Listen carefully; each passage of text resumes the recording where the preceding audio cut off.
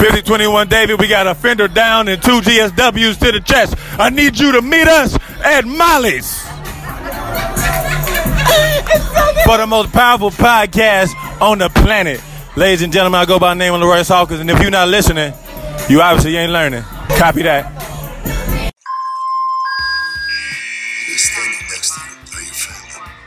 And to me, there's nothing more important. Not gonna be all sunshine and roses, but I can promise it's gonna be a hell of a ride.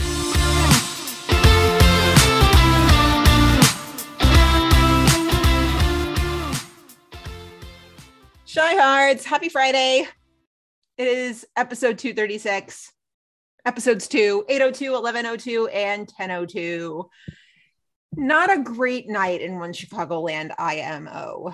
It was definitely after what we felt was like a real high for the most part coming off the premieres. This was definitely more of a letdown than I had anticipated. I'll put it that way. Yep. Yeah. I mean, that there's no other way to put it other than I agree. I feel like that was like the nice way of putting it. We'll sum it up this way. So after the shows finished airing, we got on the group chat with the pod squad. So like Lauren from the locker room, Logan and Kim from ladies night. And I definitely burst into tears at one point. So like, that's your summation of how well the night went. You burst into sad tears and Lauren burst into happy tears. Yeah, that's exactly what happened actually. Yeah. Yeah. Yeah, it was definitely a needed group chat sesh. And I think we're going to need one after next week too. Oh my God. We're going to need like an even bigger one next week. Yeah. Oh, okay. Let's jump into the news. It's going to be one of those days, guys. I know you came to listen to us and be like, what do they have to say? And it was rough. It was rough. Yeah. All right. Let's jump in with the news, which is also rough. Rough is the theme this week. Okay. So from TV Line, this dropped right after Med aired last week and dropped their premiere. Chicago Med EPs explain Dylan Scott's unexpected exit in season 8 premiere. I hate this. Okay. Here's the quote from Andy. He was a former cop, and that dynamic and his being caught between those two worlds is what was so interesting in his character. But we felt we really played that out with a number of storylines. And finally, with the death of the woman he loved, we felt this would be a good time for him to move on.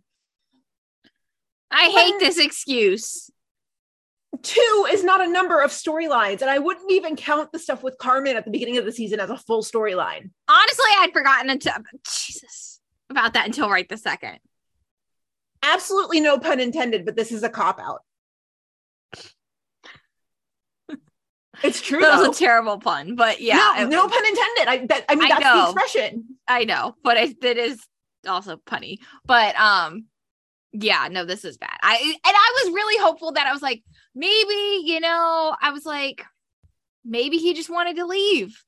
I was like, and then maybe Guy just was ready. And then I read this, I was like, fuck.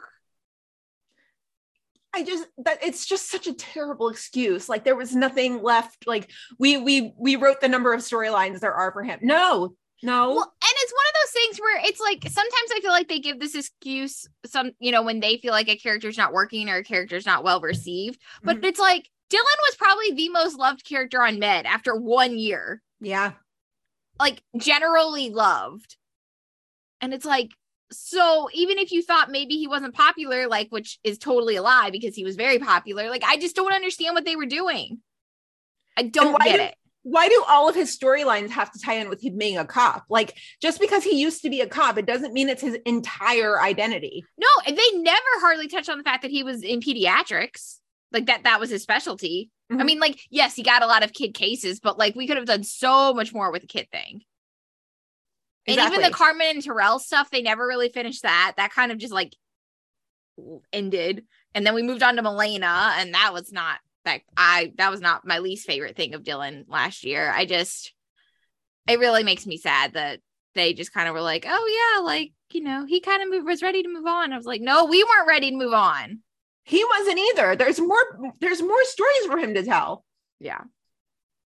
I mean, I feel like that's kind of on them for developing kind of a flat character. Maybe you should have given him more dimension. I don't even think they developed a flat character. I really don't believe that Dylan Scott was a flat character. No, but I mean, like, they only gave him like one personality trait, as in like, you're a former cop. That's it. Right. No, I understand that. I thought they did a lot of interesting stuff with him last year. And even though they focused a lot on him being a cop, I still feel like they did a lot of interesting things with that. And there was so much more there. And it really frustrates me that this is kind of their excuse for every time they have a character leave. Can we also point out the fact that they got rid of a person of color and replaced him with 2 younger white men in this episode? Yeah. Didn't even think about it like that, but yeah. Yep. That's sucks. Troublesome. Yeah. Yeah. Yeah. So there's another quote in here from Andy. And Andy says, the writers wanted to, and I quote, really make his exit meaningful, that he didn't just disappear, but it was really grounded in the story of the first episode. Okay. Congratulations. You didn't pull a Vanessa Rojas. It's not that hard.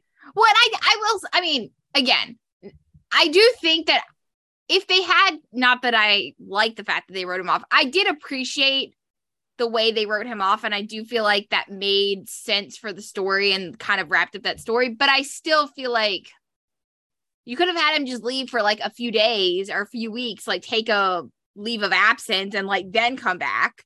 Like, I don't think it's crazy that Dylan felt the need to get out of med for a little bit. I don't think that's crazy given everything he went through and the fact that he lost, in his words, the love of his life. But like, he could have come back. That's what I don't understand.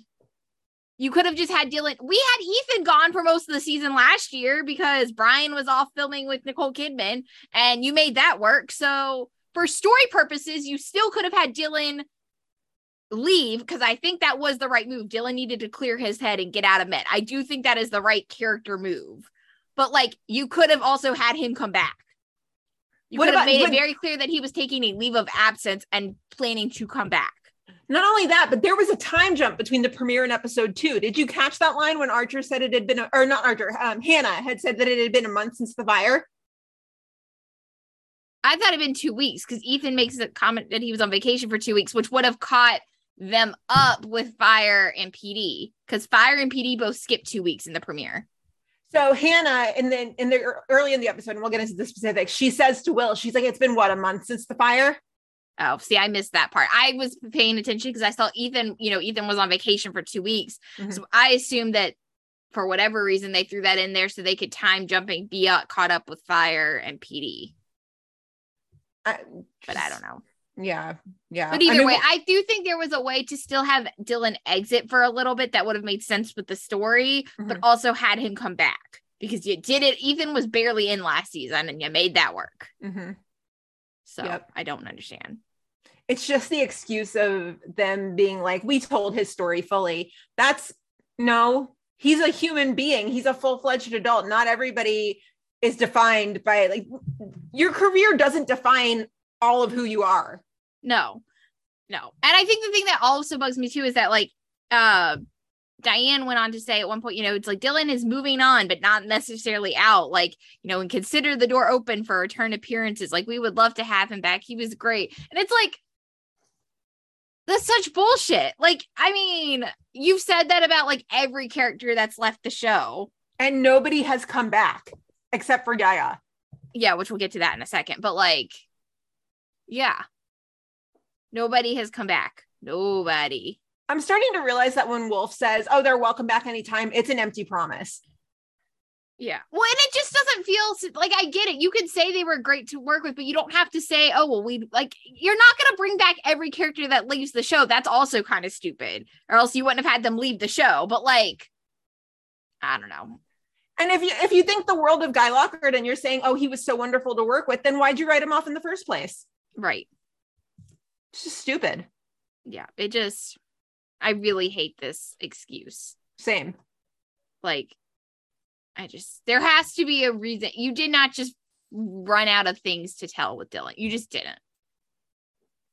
There has to be some other reason or whatever. And I get that there's probably certain things that happen behind the scenes that we'll never know about that, like, also probably contributed to this if I had to guess. But like, I don't know. You need to start coming up with different excuses, because I'm really over the, like, we ran out of things to do, because you're writers. You could have come up with something. Exactly. Frustrating. Take us through the next one, please. Okay. So This one is about Yaya's surprise return. And it was an interview with TV Line. And, they were just asking questions and said, how did April's return come together? Did you reach out to Yaya as soon as, her series didn't get picked up for season 2? And Andy said, that's not why. It was an idea we had last season to bring her back for Dr. Choi, and she was amenable to come back. It wasn't like we were waiting for her series to get canceled. The timing just happened to work out well for us. And Diane said she will be back in a couple more episodes. She will have a big storyline. And then they asked, how soon after premiere are we going to see her again? And episode 5 is when we get to see her again. So the week after your wedding. Oh, yeah, you're right. The week after my wedding. Yeah. Yeah. I mean, we dropped our takes on this last week. I'm excited for Ethan. Yeah. I'm just curious, last week when we were discussing it, obviously we recorded early, so we had no idea, what their plans were. If she was, we really had no idea if she was even coming back for, anything. Yeah. So I am excited to know that she's coming back for at least a couple more episodes. That she's gonna have a big storyline, that they aren't just having her return. I'm curious to see where they go with this, honestly. I'm cautiously optimistic. I'm hoping they show growth between the two, though. If they go back to fighting like toddlers and her putting her needs on the back burner for him, no. What I feel like by her not being around every episode and them not working together, I feel like that's not going to be the case. And also they're just such different characters at this point. When she left at the end of season 6, everything that Ethan went through last year, even though he was barely around, but when he was around at the end, he just went through so much shit. And I'm sure she has too, obviously off screen in the white space. And I have a hard time believing that they're going to be as catty as they were when they were together originally. Mm-hmm. I hope not, at least, but I'm excited. I am excited to see what happens. Mm-hmm. Yeah, I mean, I do think it's hysterical though that they were like, "Oh yeah, we weren't just waiting for her series to get canceled, but she probably couldn't have made it work. You had the idea last year, but you couldn't make it work because she was on another TV show." I feel like you and I are getting pretty good at speaking showrunner. It's really bad. So what happens when you do this for 5 years? Yeah, I think we're getting pretty good at speaking showrunner. So when they're we weren't waiting for her show to get canceled. But also, I think her show getting canceled probably made it a lot more convenient. Logistically able to happen, yeah. Yeah. I'm willing to bet that it wouldn't have come about as an idea had her show not been canceled. When you could have had the idea, but that doesn't mean you could have made it happen. Mm-hmm. But regardless of us being snarky about it, I am excited to see what happens with this. And, I'll be curious to see what happens with April and Ethan. So, yeah. Absolutely. So we also have a bit from TV Line. We got a little scoop on Matt's Inside Line. Since Chicago PD is headed into a milestone season, which includes the 200th episode, are there any plans to promote Kevin, Kim, or Adam to the rank of detective? Someone asking the important questions. The important questions, yes. Do we know, Damar? Yes. I think we do. So. Yeah. Assuming it's the same Damar. I feel like it has to be, but it has to be, yeah. I love when it's our patrons or our listeners who are giving TV Line the tough questions, yes, snaps for you. Good job. Yeah. Okay, so here's the answer on that one. We delivered your question to Gwen Segan, who said, "We're definitely playing with the idea of possible promotions in season 10. We haven't figured out exactly what we plan on doing with it, but it's something that's been there for years. I would love to see some movement there and get to see some detective badges come in." Girl, what are you waiting for? Right. Now or never. At this point, honestly, season 10, milestone season, just do it now or just never do it at this point. This is the perfect season to do it. Just do it and get it done with. Bestie Gwen, please. Just they deserve it. They've been with the unit for 10 straight years. They have put up with Voight's bullshit for the past 10 years. That should be a meritorious promotion in and of itself. Yeah, kind of. It's just the truth. You're not wrong.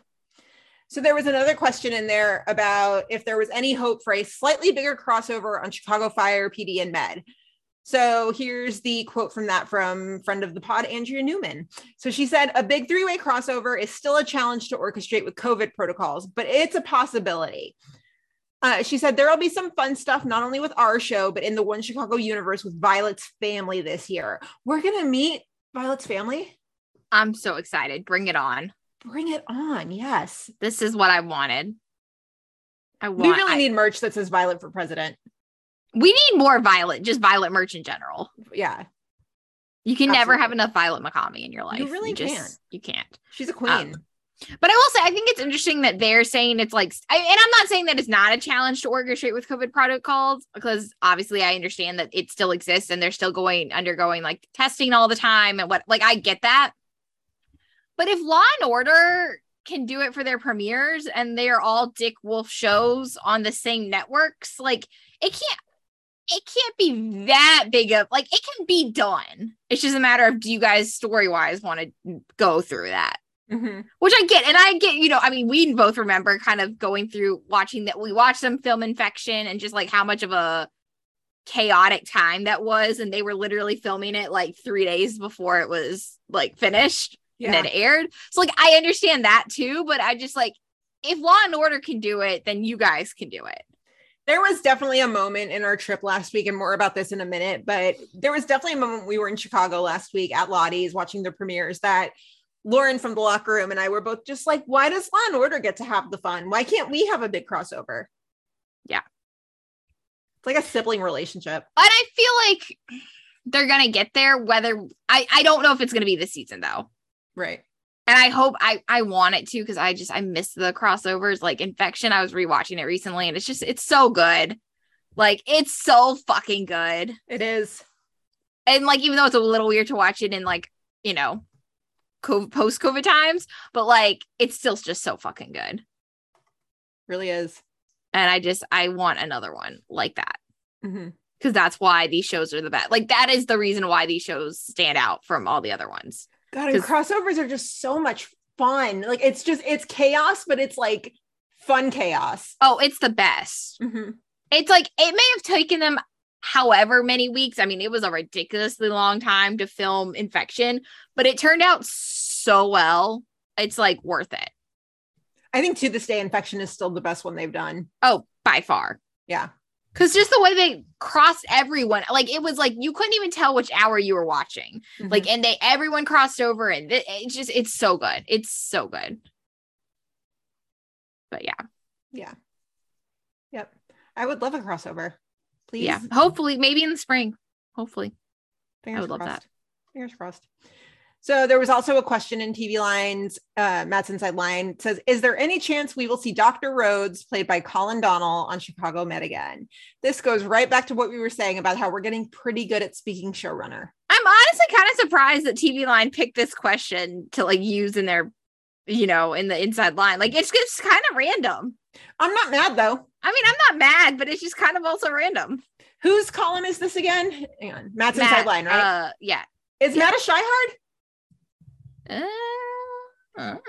Maybe. He might be. I mean, never hurts to have a Scheihard on your side at one of the major outlets. Just saying. Yeah. Hey, Emily. But yes. Okay. So Diane said, I don't think you can ever rule that out. Again, this is showrunner for no. So she said, Colin was a guy we loved working with, and he was a very strong member of the cast for a long time. We would welcome to see him again. If you would welcome to see him again, why'd you write him off in the first place? But whatever. Yeah. Just gonna be the Kermit sipping tea meme for a moment. Yeah. So yeah, that's the recap from Inside Line. Yep. Yeah. We've got another bit of news, and it's unfortunately really sad. Yeah, it's very, really very sad. It's really heartbreaking. Go ahead, Brenna. So there was an article in People magazine that came out this week that revealed that unfortunately, Marlene Barrett has revealed that she has not only uterine cancer, but also ovarian cancer. And the article goes into more details. She basically said, she found out earlier this year. And, it just, we even talked about it last week about Marlene's weight loss and, obviously it was very noticeable last week, and then you kind of realize why, and it's just like,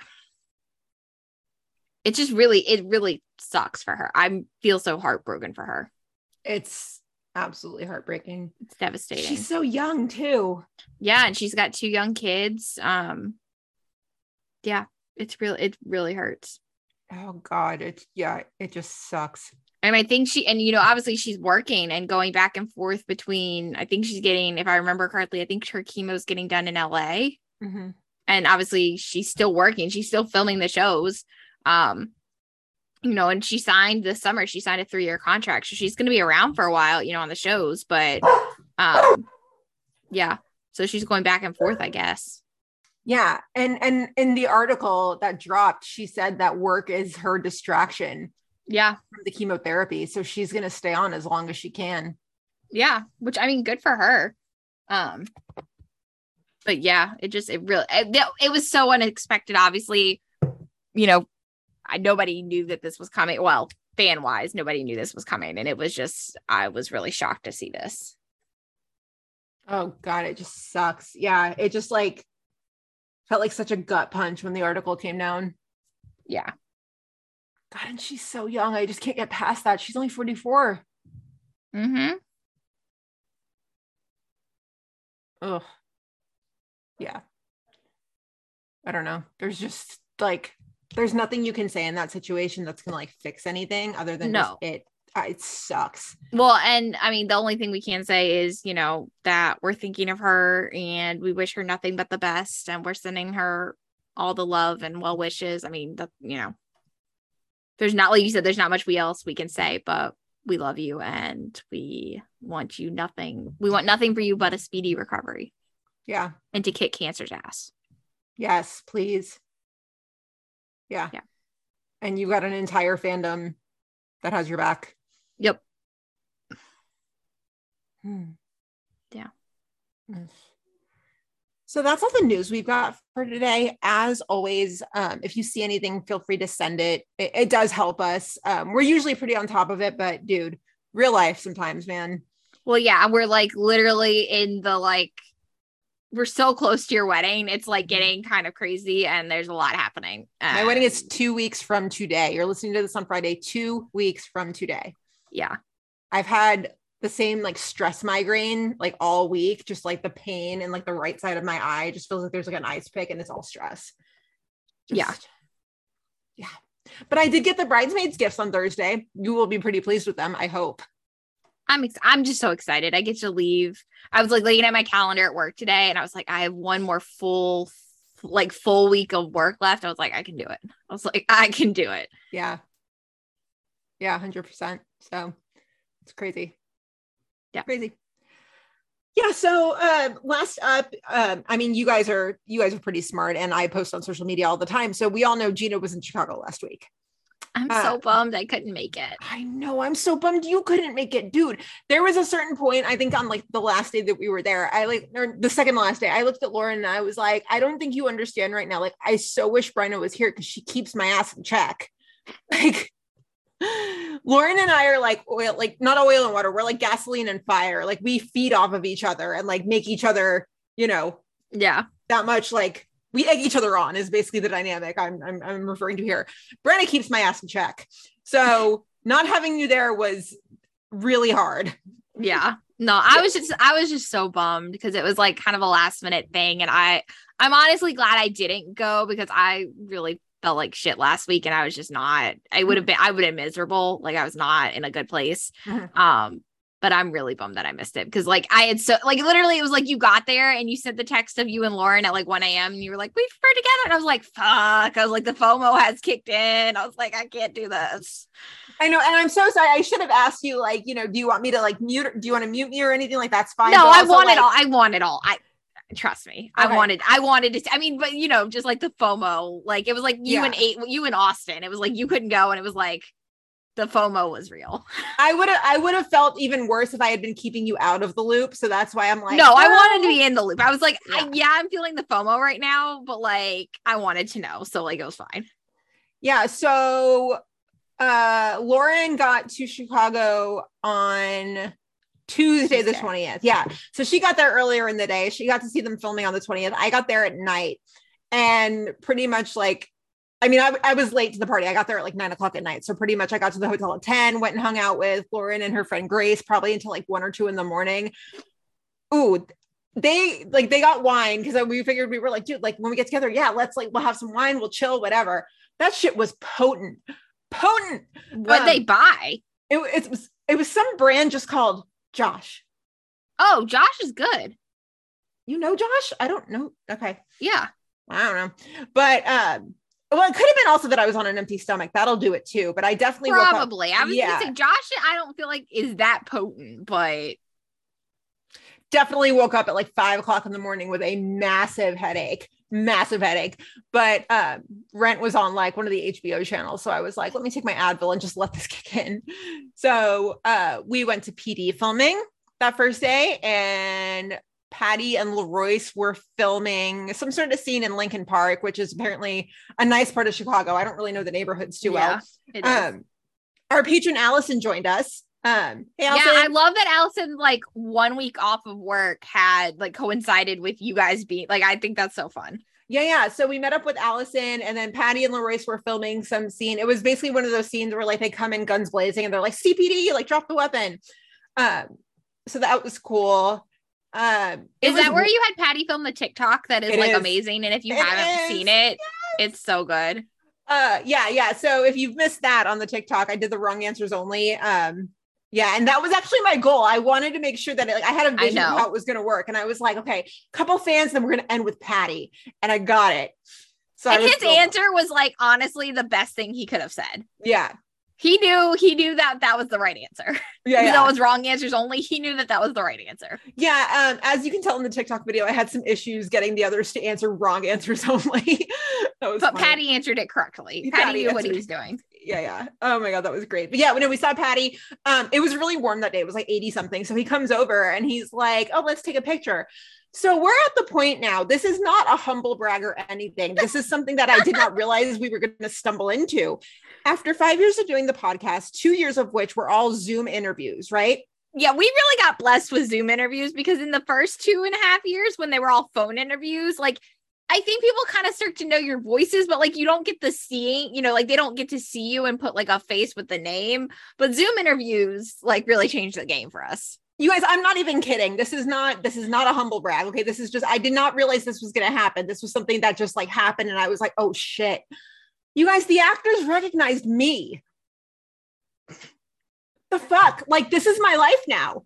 This is your life now. So Patty comes across the street. He sees like the group of us and he's like, oh, hey. Okay, wait, how many people were in this group? Because obviously I don't think it was probably just you, Lauren, Grace, and Allison. No, it was. At PD filming the first day, it was. Oh, okay. Never mind. Yeah. Continue. So Patty crosses the street. He says, he's like, hey guys, what's up? He gets closer. I'm not even kidding you. He gets closer. He sees me. He goes, oh, hey. I was like, oh my God. Like, this is not happening, but it is, but it's not, but it is, but it's not. He's like, I didn't realize it was you. I was like, oh my God. What is my life right now? Yeah. Like, and so I tried to play it off. I was like, oh yeah, you know me. But on the inside, I'm like, holy shit. Like on the inside, I'm like, be cool. Does he mean that in a good way or a bad way? Like, okay. The question I haven't asked you yet though, did Patty say anything about, did he call you darling or did he use the word ladies at any point in the conversation? He might've said ladies. He definitely did not call me darling. I would have remembered that. He's called me darling twice. That's how it feels when Patty calls me darling. Like every time I just remember that first interview we did. And when he got on like the phone, he was like, ladies, I literally can hear him saying it in my head. And I just like die every time I think about it. Yeah. And that same interview, I asked him a question. He was like, well, darling. And I'm in the car trying to be cool. And I'm just like, oh my God, like swoon. Yeah. So he's like, I didn't realize it was you. I was like, oh my God. Like I was not expecting this, but we took pictures. He was wonderful. He filmed the TikTok. I mean, Patty's the best. Patty's just the best. The best. He's always the best. I love him so much. So we didn't get to say hi to LaRoyce. He was still filming, but we decided to kind of move on from there. We got food around the corner and then just kind of moved on. But that was the first day. We watched the premieres at Lottie's, which was so much fun. Oh my gosh. That felt so good. Like, It just felt good. Was it like super crowded? No, not really, actually. But all the tables were reserved. So they were having a premiere party. Yeah, I knew they were having the party. I just didn't know if it was like super crowded or anything like that. It really wasn't. I wonder if they made sure that everybody would have a table and then capped it at that. They might have, which I mean, I think is kind of a smart, because we've both been when it's like kind of, no, we've only been, well, with you, I've only been when there's like parties. I went with Ashley when it was just like a regular night. Yeah.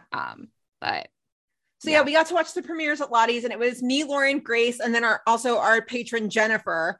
Jennifer, who's also the host of the Rookie podcast, the Shot Talk podcast. I'm sorry, it's a podcast that talks about the Rookie. Well, I didn't realize Beth was there either. Beth was there too. I'm so mad. Like I said, I'm like all our friends, and I'm like, ah. It was just so nice to like watch the shows with your other friends who are like just as passionate about the shows with you. I mean, that's something that only happens like not once in a lifetime, but that doesn't happen often, that all your friends who you've met through the fandom are in one place watching it together. Gina, do you know what I realized like earlier today? That when I come in 2 weeks, so like 2 Wednesdays from now, like that's gonna be the first time we've ever watched an episode like live together. It really is. I know. Like we watched screeners and we watched old episodes, but we've never watched like new episodes live together. We've never had a One Chicago Wednesday like side by side. It's gonna be wild. Like that's like honestly kind of mind blowing. I know. I'm really excited. I will say I was very like relieved that I had already seen the episodes. I had already seen the screeners. So like for me, I was just kind of sitting back enjoying myself. I wasn't like hanging on every single detail. Yeah. But like Lauren would get ahead of herself and like she'd say something to Grace and I'd be like, Grace, Lauren, you need to pay attention to what's happening on the screen right now. Like I'd have to kind of like reel her back in. But it was great. It felt so good to be there. And then the table behind us was all background actors from the shows. Oh, that's cool. Yeah, it was all background actors. So, something would happen and they would applaud and then they would be like, oh, I was in this scene. I was there, really fun. We talked to a couple of them afterwards and they were just super, super sweet. It was fun. And I can't express it enough. It just felt so good to be there. Just so like familiar. Yeah. It just felt really good. Yeah, it was really fun. We had a great time. And then the next day, well, actually the first day we were there, we took the picture with Patty. We went over to fire filming in the afternoon. We didn't get to see anybody, like we didn't take pictures with anybody, but Alberto and Daniel were filming a scene. That also began with Carver getting in his car. So Jake Lockett was there too. Uh-huh. So we saw him, we saw Alberto, Daniel, and we saw Christian from afar. That was cool. Yeah. Really, really cool. Yeah. So then the next day we tried to hit PD filming. We couldn't find them. We were not successful. We went to a couple locations where like we thought they might be, but the permits were for a couple days later. So like the records were not quite right. We ended up going to the aquarium. We had a great time. Yeah, that was a really fun day. I thought the aquarium was so cool. I'm so glad we did that. Yeah.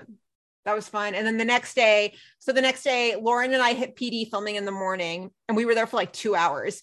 But like, again, I could watch them work all day. It's amazing. I love it so much. So yeah. So Lauren and I were at this location. We just kind of were chilling for like 2 hours. We were watching everybody come in and out. They were filming like inside of this auto repair building, but they would come out between takes. So like we saw everybody, Tracy, Marina, LaRoyce, Patty, Benjamin, Jason. I was going to say, was Jason there? Jason rolled up right in the middle when we were there because we started talking to the head of security for PD. His name's Al. Such a nice guy, by the way. He followed the pod. He probably is not going to give us a listen, but he followed the pod. He's really sweet. We were talking to him and in the middle of it, he goes, oh, here's Jason. And Jason rolls up in like the sleekest, shiniest black SUV that I've ever seen. And like, I'm telling you, this thing rolls up. It's almost like a pro athlete, like entering the stadium. It rolls up, stops. And like Sergeant Voight just gets out of the car and just walks on in. Wasn't even Jason at that point. I was like, oh shit. Like I'm a little scared and he's not even coming for me. So as they were all leaving, we got to say hi to, we said hi to Marina and we said hi to Benjamin. Patty and Tracy were getting in the vans and they saw us and like Tracy gave us the biggest smile. I was just like, oh, hi. Like biggest smile. It was great. Was it only you two? Yeah. You guys... Yeah, okay. It was. So Patty and Tracy get in the transpo van, no big deal. Well, Marina's across the street. And again, this is another instance of them recognizing me, which again, blew my fucking mind. Like I can't expressed to you enough how I just was not expecting this. Marina's across the street with her iced coffee in hand. She looks across the street and goes, "What are you doing here?" Still the best. Holy shit. Like, this is my life now. So, yeah, she gave me a hug across the street. She introduced herself to Lauren. She was like, "Hi, I'm Marina." Lauren like, I know who you are, obviously. Yeah, Lauren was completely speechless. Her main goal of this whole trip was to meet Patty and Marina, and she did exactly that. Yeah, so, which I'm so happy for her. Yeah, it was great. And so we talked to Marina. She was super sweet. We took pictures, and then Benjamin came over. We got to say hi to him and just kind of like welcome him to the franchise and everything. And he did not remember that we interviewed him on Zoom like the week before that. Yeah, which I think is so funny. It's like, he's like, you told me that you said that something about like, oh, you guys have a podcast? Or you have a podcast? And you were like, yeah, dude, you were just on it. You were on it like less than a week ago. Yeah, like 2 weeks ago or whatever it was at that point. Yeah, it was great. And Ben's super sweet. And the head of security at PD, he had nothing but nice things to say, because we asked him when everybody was inside, we're like, "Is Ben here today?" Because like we didn't even see him, and he was like, "Oh, Ben's so great. He's so humble. He's just wonderful to work with." I want him back on the podcast so bad. Same. We're trying, y'all. We're trying. We're really trying. And then we waved hi to Leroyce, but that was about it. And so then we didn't have lunch. We went straight to fire filming because we are crazy like people. That. Yeah. So we went straight over to fire filming. They were filming a big call that day. And so we ended up on like the north side of where they were. There was basically the city block that they were filming in, and all the fans were on like the south block looking up this way. Well, we somehow ended up on the north side. So we FaceTime Bryna first and foremost, because like we had to, right? I was at work and you like had something to tell me. And I was like, I don't care. I'm in my office. Like, it's Friday. Nobody cares. And I was like, oh, it was the best. Yeah. And she's like, "So where are you guys?" I was like, "I'm so sorry. Let me turn around." And you're like, "Here we go. There's 81. There's squad 3. There's the crane shot." Like, yeah. So they were in the middle of a big call. So this is the first time I've ever gotten to see fire film in person with like actual fire. Oh, it was so cool. It was so cool. Yeah. So then we ended up going around to meet up with the fans who were on the south side. And were there a bunch of fans there?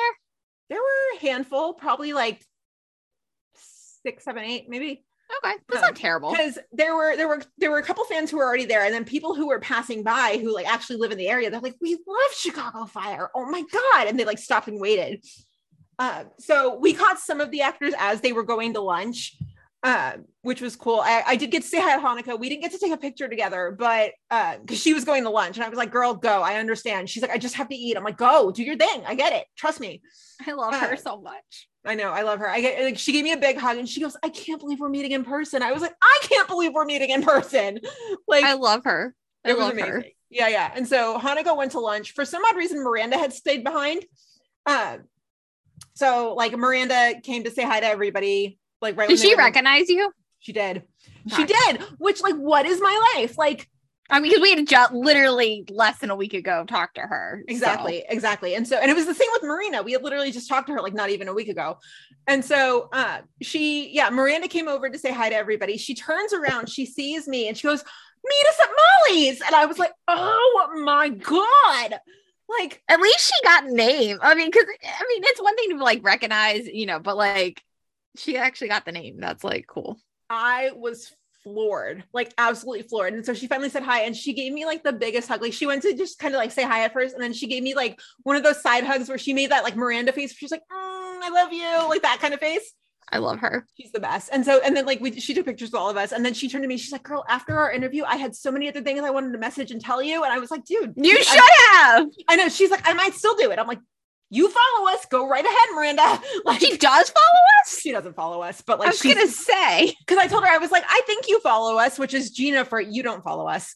But she was like, "I do." And I was like, "You don't," but that's okay.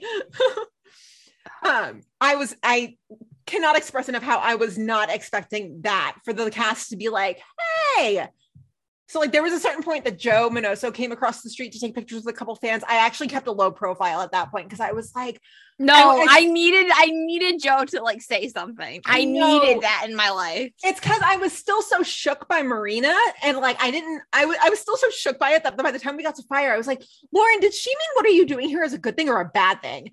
And so I was still so shook by it that I was like, Joe can't know I'm here. Like, what if he recognizes? No, I needed. Oh my god, I didn't realize you saw Joe. I needed that. That. It was sweet. There were a couple fans across the street who like they brought a sign that said like "We love Fire," and so as the squad guys were coming towards us to get in the transpo van to go to lunch, they were like, "Take a picture with us," and Joe goes, "Okay."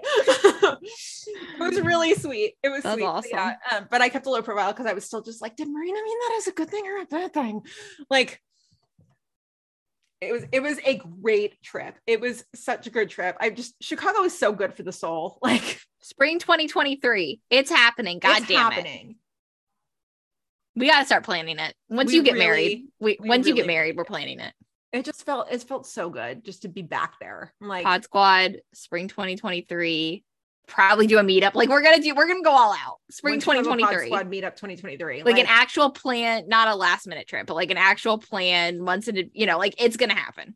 Yeah. Oh, it was such a good trip. We had so much fun. Yeah. And this is one of the many reasons I wish you were with me. Like I still cannot believe that. I'm like, Patty walks across the street and he's like, "Oh, hey." I'm like, holy shit. Like replayed that in my head for like 3 straight days. I was like, oh my god. It is funny though. It's one of those things where it's like they recognize you, but it's still they're not gonna. Well, Hanako knows names, but that's because Hanako is Hanako. Yeah. But it's just funny that like I'm kind of it makes me happy that Miranda at least got the podcast name because like. Mm-hmm. Okay, full disclosure. She said meet at Molly's, but she was only a word off. Okay, that's close enough. I'll take it. She got 3 out of the 4 words right. I'll take it. She's such a sweetheart. Yeah. She's such a sweetheart. Oh, I'm still so jealous you met Hanako. I love her. It was quick. It was really quick, but she gave me a really big hug. She was like, I can't believe it's in person. I was like, I know. Like, also, I have such a girl crush on you. I didn't say that, but like, I was definitely. But same. Yeah. But same. Yeah. I fucking love her. As we were watching Miranda like interact with the other fans, Lauren and I and the other fans who were there, we just kind of like, and Allison, I was like, I literally turned and looked at them at one point and I was like, she's like the Brooke Davis of my adulthood. Like, I can't express enough how much I love this woman. Like, and she's behind us. Like, what? But actually, yeah. It was just Chicago trips are good for the soul. It was really, really good to be back. I hadn't been back in 3 years. So, but yeah, y'all, we're serious. Spring 2023. Yeah. It's happening. We don't know when, but it's happening. It's totally happening. Oh, yeah. So we've got one patron shout out today. Jaden May has joined the family. Welcome. We're so glad you're here. You are jumping aboard at a very weird time in One Chicago history, but nonetheless, we are so glad. That's okay. That's okay. That's okay. Come join us. We have cookies. No, just kidding. But yes, so happy you've joined us. If you would like to support the pod for as little as $2 a month, you can check the link in our socials to our Patreon page. Lots of cool stuff. Discount to the merch store, bonus episodes, the Facebook group, which is the best part. But actually though, IMO, just, in my opinion. But yeah, check the link in our socials. It's a lot of fun. Just see which tier might be best for you. If you have questions, just send them over to us. Either one. All good. All right. Without further ado, shall we? Let's do it. Rough night in One Chicagoland. Rough night. Yeah. 2 out of the 3 were kind of rough. I mean, I kind of feel like it was 3 out of the 3, but I do agree with what you said earlier that Fire was the best of the 3. I didn't think Fire. I think last night I was just in a mood. I haven't been feeling great the last couple weeks, and I was just not feeling it last night, just in anything. I was like, every show like struggled to hold my attention, but I think that was, like I said, more of just like my feelings than I was like the shows. Because then I rewatched this morning, and I was like, you know what? I was like, I actually really liked Fire. Like, I did not think Fire was that bad. I really didn't. I really liked Fire was good, but Med was still kind of a. Med, I was just like, I don't care about half of this. And then PD is a whole other front. And it wasn't even like PD was, the Burzek stuff was fine. Like, it's just like, which we'll get there. I'm not going on that rant right this second, but like, it was just like overall, like I said, Fire was good, but like, I was just like, for the rest of it. Yeah. Yeah, I completely understand. Especially coming off the strong premieres, I was like, So here's my gripe with Med is that every single character coming into this, Will, Archer, Crockett, Ethan, all of them, every single character, well, not Ethan, but every single character coming into tonight's episode was stressed the fuck out.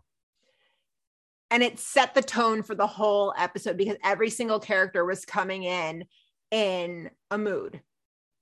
See, I didn't even think about, I mean, like, now that you say that, I see it and it kind of makes sense. That was not even, honestly, the thing that really killed Med for me was these new residents, interns, whatever level they are, because I could give two fucks about them, but we'll get there. And I'm really mad about this Maggie Ben situation. Like, it is not it. Like, I really like the Archer stuff. I really did like the Ethan stuff. Like, that part was fine. But, like, I give two fucks about these residents. And I don't care. Hudgens, I liked. He didn't bother me. Fine. He was fine, but I don't care. But, like, I'm like, if you told me he wasn't coming back again, I'd be like, okay. Kai, however, I want to punch in the face. Oh my God, he's the fucking worst. He might be one of the worst residents I've seen on any medical show. Like, he fucking sucks. Oh my God, we'll get there. But like, wow, I wanted to punch him in the face. And I'm so impressed with Crockett for not doing that. Oh man, he fucking sucks. Yeah, it was bad. Really, really bad. All right, so Will got the first scene. So we're going to start off with William and Hannah. So poor Will is standing outside of his apartment building, or what's left of it. The windows are boarded up. Like, it's a sad, sad sight. Yeah. Oh, I feel so bad for him. So insurance hasn't yet approved his claim. He's in violation of like a ton of building codes. He's getting fined $700 a day. That's wild. I've never heard of, like, I get obviously that if you have a building code, like, you can be fined. Like, I get that. But like $700 a day? That's egregious. I've never even heard of being fined per day for building codes. I mean, granted, I have a ton of experience with it, but like my limited property management experience, I've never heard of that ever. See, and my other question too, that he was like, insurance hasn't approved the claim. I'm like, but the cause was arson. I mean, yeah, well, I mean, having been through an apartment fire where one of my residents or tenants burned down part of the building, like having been through that ourselves. Did I never know this story? Have I never told you that story?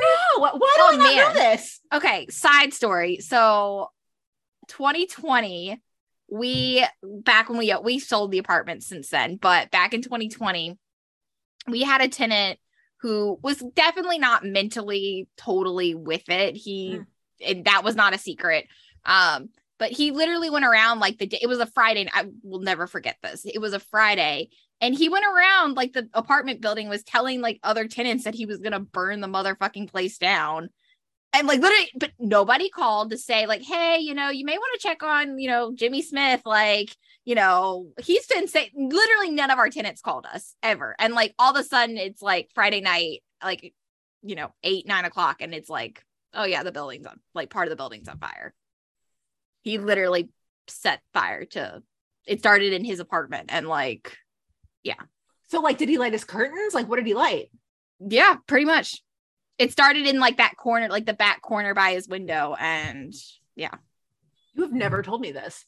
I can't believe I didn't tell you that when it happened because it was like a shit show. And then we dealt with insurance for 20 million years and it was a literal fucking shit show. Oh my God, that's insane. I'm currently Googling whether property insurance covers arson because that's a portion of my knowledge that I don't have.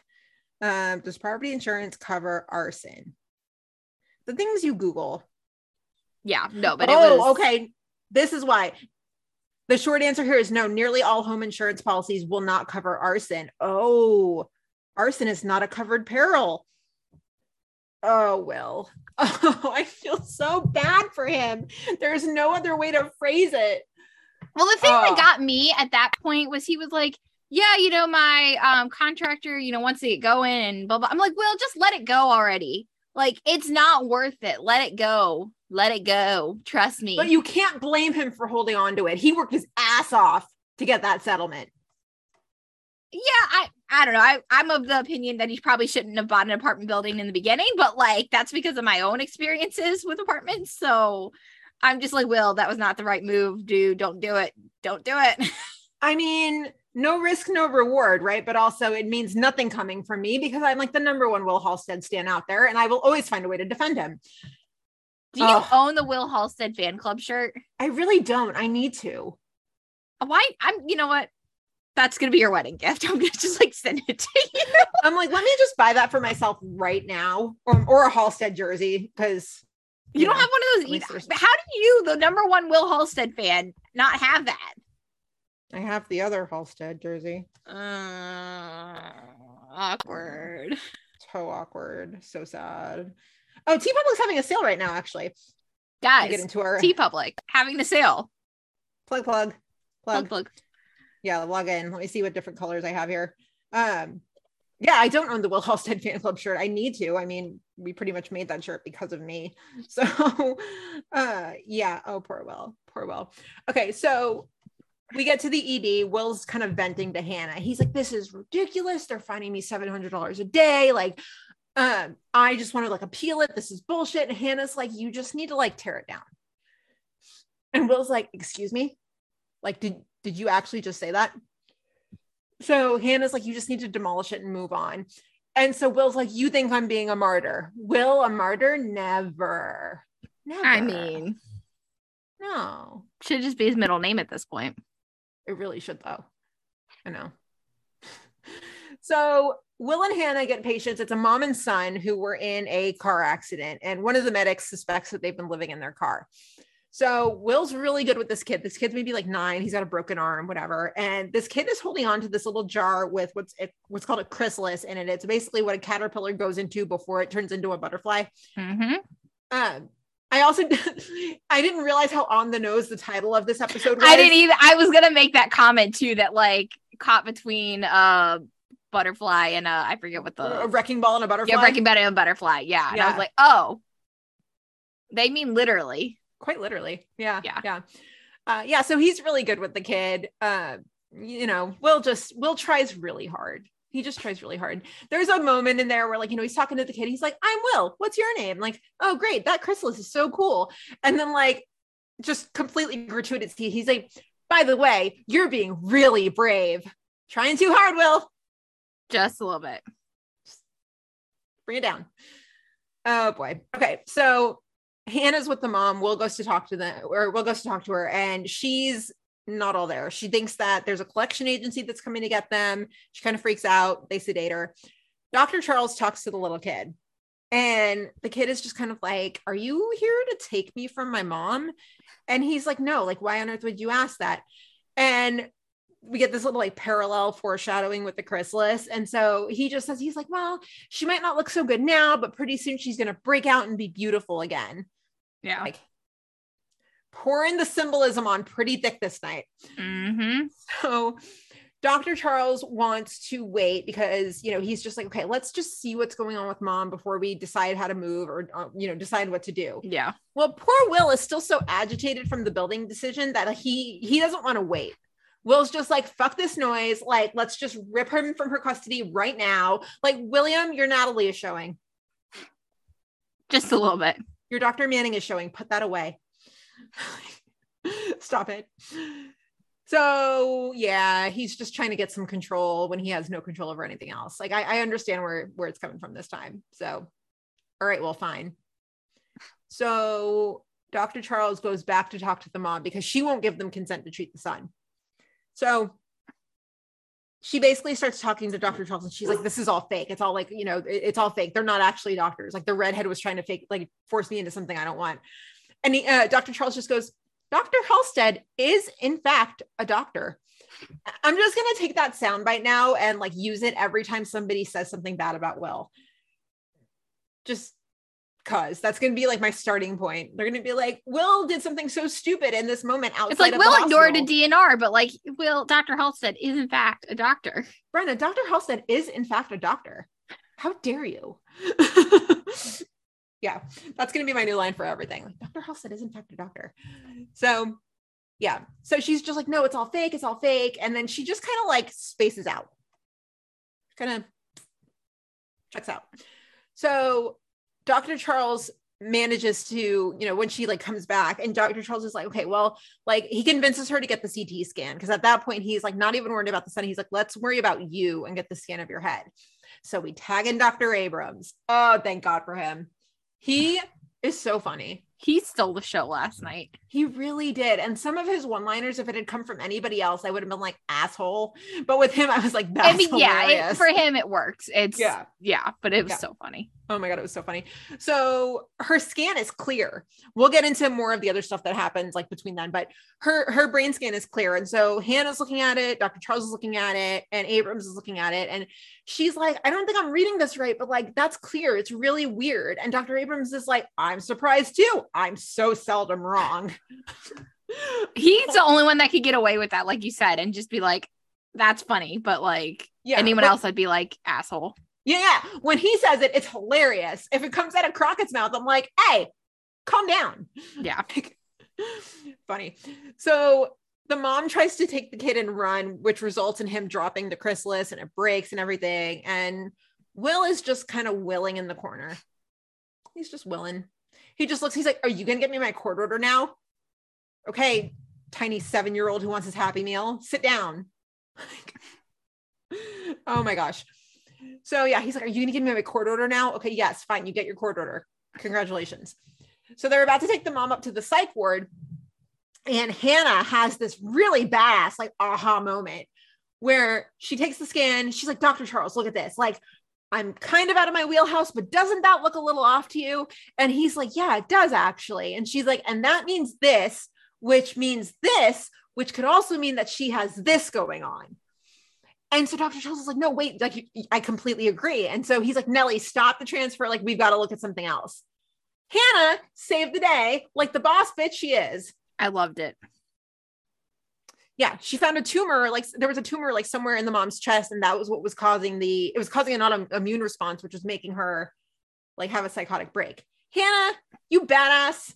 I love her. I really do. I love her so much. Yeah. Violet for president and Hannah as for vice president. Yes. And then like Stella has to be chief of staff. Yes. Stella has to be the Leo. Oh my God, that would be amazing. One Chicago like the West Wing. That's a thread I need to do. I love God, have we Hannah never has done a wings. One Chicago West Wing thread? No, I kind of stopped doing the threads because like No, I know they're hard to do every week, but like, how have we not? Oh my God, Gina, election day. oh, perfect. Okay. We got to We know start what's working on happening then. that. Yeah. We got a few weeks. We can work on that. Yes. 100%. Election day, perfect. Oh, beautiful. Mwah. So yeah, Hannah saved the day. The mom had a tumor. They found it. They did the surgery and everything. They got it out. And the mom was totally coherent at the end of the episode. And she just looks at Dr. Charles. And she's like, I'm sorry. I didn't know what was going on. He's like, you don't have to worry about that. Like, don't even worry. It's good. You're good. And Hannah and Will are just kind of like standing off to the side, just like watching proudly. Hannah Asher, you queen. Just Yeah. Well, and I it love her. ends, and Will finally decides to demolish the building. Oh, poor guy. I was like humming Wrecking Ball to myself and then hysterically laughing at the terrible CGI. Oh my God. How bad was that? Oh my God. It was not great. But also, I hadn't even thought about Wrecking Ball. Oh my God. Now I'm just picturing Will really Nick like flying across the scene on the Wrecking Ball. Oh my God. We need to find just like the clip of the Wrecking Ball from the episode And and just like put for Nick's face over TikTok. it. Well, and like for TikTok, like to Wrecking Ball. I came in like a yep. Oh, it just must have been so hard for Will to walk away from that moment because that's like his entire settlement is just going down by a wrecking ball. It's like he got the whole thing for nothing. Right, like you didn't even get to sell it and like make some of your money back. You just literally are destroying it. But then okay. this is like, again, the property management person in me now. I'm like, okay, so you destroyed the building. Cool. What are you going to do with the land? You still technically own the land. Exactly. But he doesn't have any money to do anything on it now. Right. And it's probably not, it's not that big of a plot, it looks like. So there's not really a ton he can do. Is it that desirable? I don't know. It's Chicago, so it might be, but these are the things that run through my head then. Depending on the zoning laws in the area, pull a Derek Shepherd and build your dream house. With what money, though? He just lost all his money. I mean, surely he's got something saved up. Granted, the property market. No, but he also just literally lost everything he owns. He has no clothes. He has no nothing. Between your property management knowledge and my lawyer knowledge, like, we could solve this problem for him. Yeah. Will, hit us up. Because, like, all I know is that he will get to, like, deduct the loss on his tax return and carry it forward for a certain amount of years. Like, he gets that. And, like, between the two of us, we could solve this problem for him. Oh, we got this. We got this. Number one Will Halstead fan. I got you. But my heart really does break for him because, like, he went through, like, he puts up with so much bullshit and, like, the Vascom settlement and, like, well, and I guess my question for Will is, like, what now? Yeah, like, where, like, honestly, and this isn't even like kind of, I mean, I kind of meant it jokingly because, like, he feels like he just keeps buying random shit and, like, it never works out. But, like, also, like, literally, like, what are they gonna have him, like, what is on Will's docket for this season? Flirting with Hannah. I mean, besides that, like, professionally, you know, Hannah relationship aside, like, what are they going to do with Will this season? Yeah, that's a really, really good question. I've been thinking about that too, how, you know, every character kind of gets their thing for, like, the whole season. And so I have, or even at least, like, half seasons or, you know, some whatever. Yeah. Yeah. Cause I'm kind of like, in my head, I'm just kind of like, well, why are we always just pairing him up with a woman? Like, why, like, it's every season he's paired up with a woman. They end up getting together. It's like the Circle of Severai, just Will Halstead edition. Well, and the thing that I don't want to see, but I would hope they see, you know, would want to see, given the circumstances, is I would love for them to see them do something with, like, him reacting to Jay leaving or whatever's going to happen to Jay. I don't think they kill him, but, like, you know, they don't kill him because, you know, who spoiled it? Nick Elfus. Oh yeah, Nick Elfus. That's true. Thank God for him. Yeah, but so him leaving, but I'm just, you know, I'm curious, and I don't know how much they'll address it or not. I just, you know, that would be something interesting if, like, you're, you know, again, crossover moment, so can make it happen. I'm not emotionally. I know we'll get there. We will get there, but, like, I'm not emotionally equipped for anything Jay Halstead related. I know. No, I know. Oof. Okay. So that is William and Hannah. And we really need to just tweet Brennan Brown and be like, please come on the podcast. Oh my God. Yes. I'll do it right now, dude. I'll send him a tweet. I don't care. Do it. And while I'm doing that, go ahead and start off with the next one. Okay. So next up, we've got Archer and Ethan. And y'all, it finally happened. I feel like we've been waiting for this moment for 20 years at this point. It's been a long time coming. But Sean Archer has entered the chat. Yes, he finally made an appearance. And this is how it goes down. He got old. Yeah, it's been a while. 15 years. I wasn't sure you were coming in. Well, I would have come earlier, but It turns out that it takes a while to get granted visitation. So I was talking to your lawyer, Elisa Bly, from the public defender's office. Mm-hmm. She said something about a plea deal. Yeah, we talked it over. She didn't think it was a good idea to fight this. Sounds like she fills you with confidence, does she? But I'm gonna get you a new lawyer. Somebody who knows what the hell they're doing. It's okay. I'm cool with it. You're cool with it? You're just staying in prison. That can't possibly be what you want. Can we change the subject, please? Oh, for Christ's sake. Sean, you've been like this since you were a kid. You're always giving up on things to me. It's like how you gave up on me.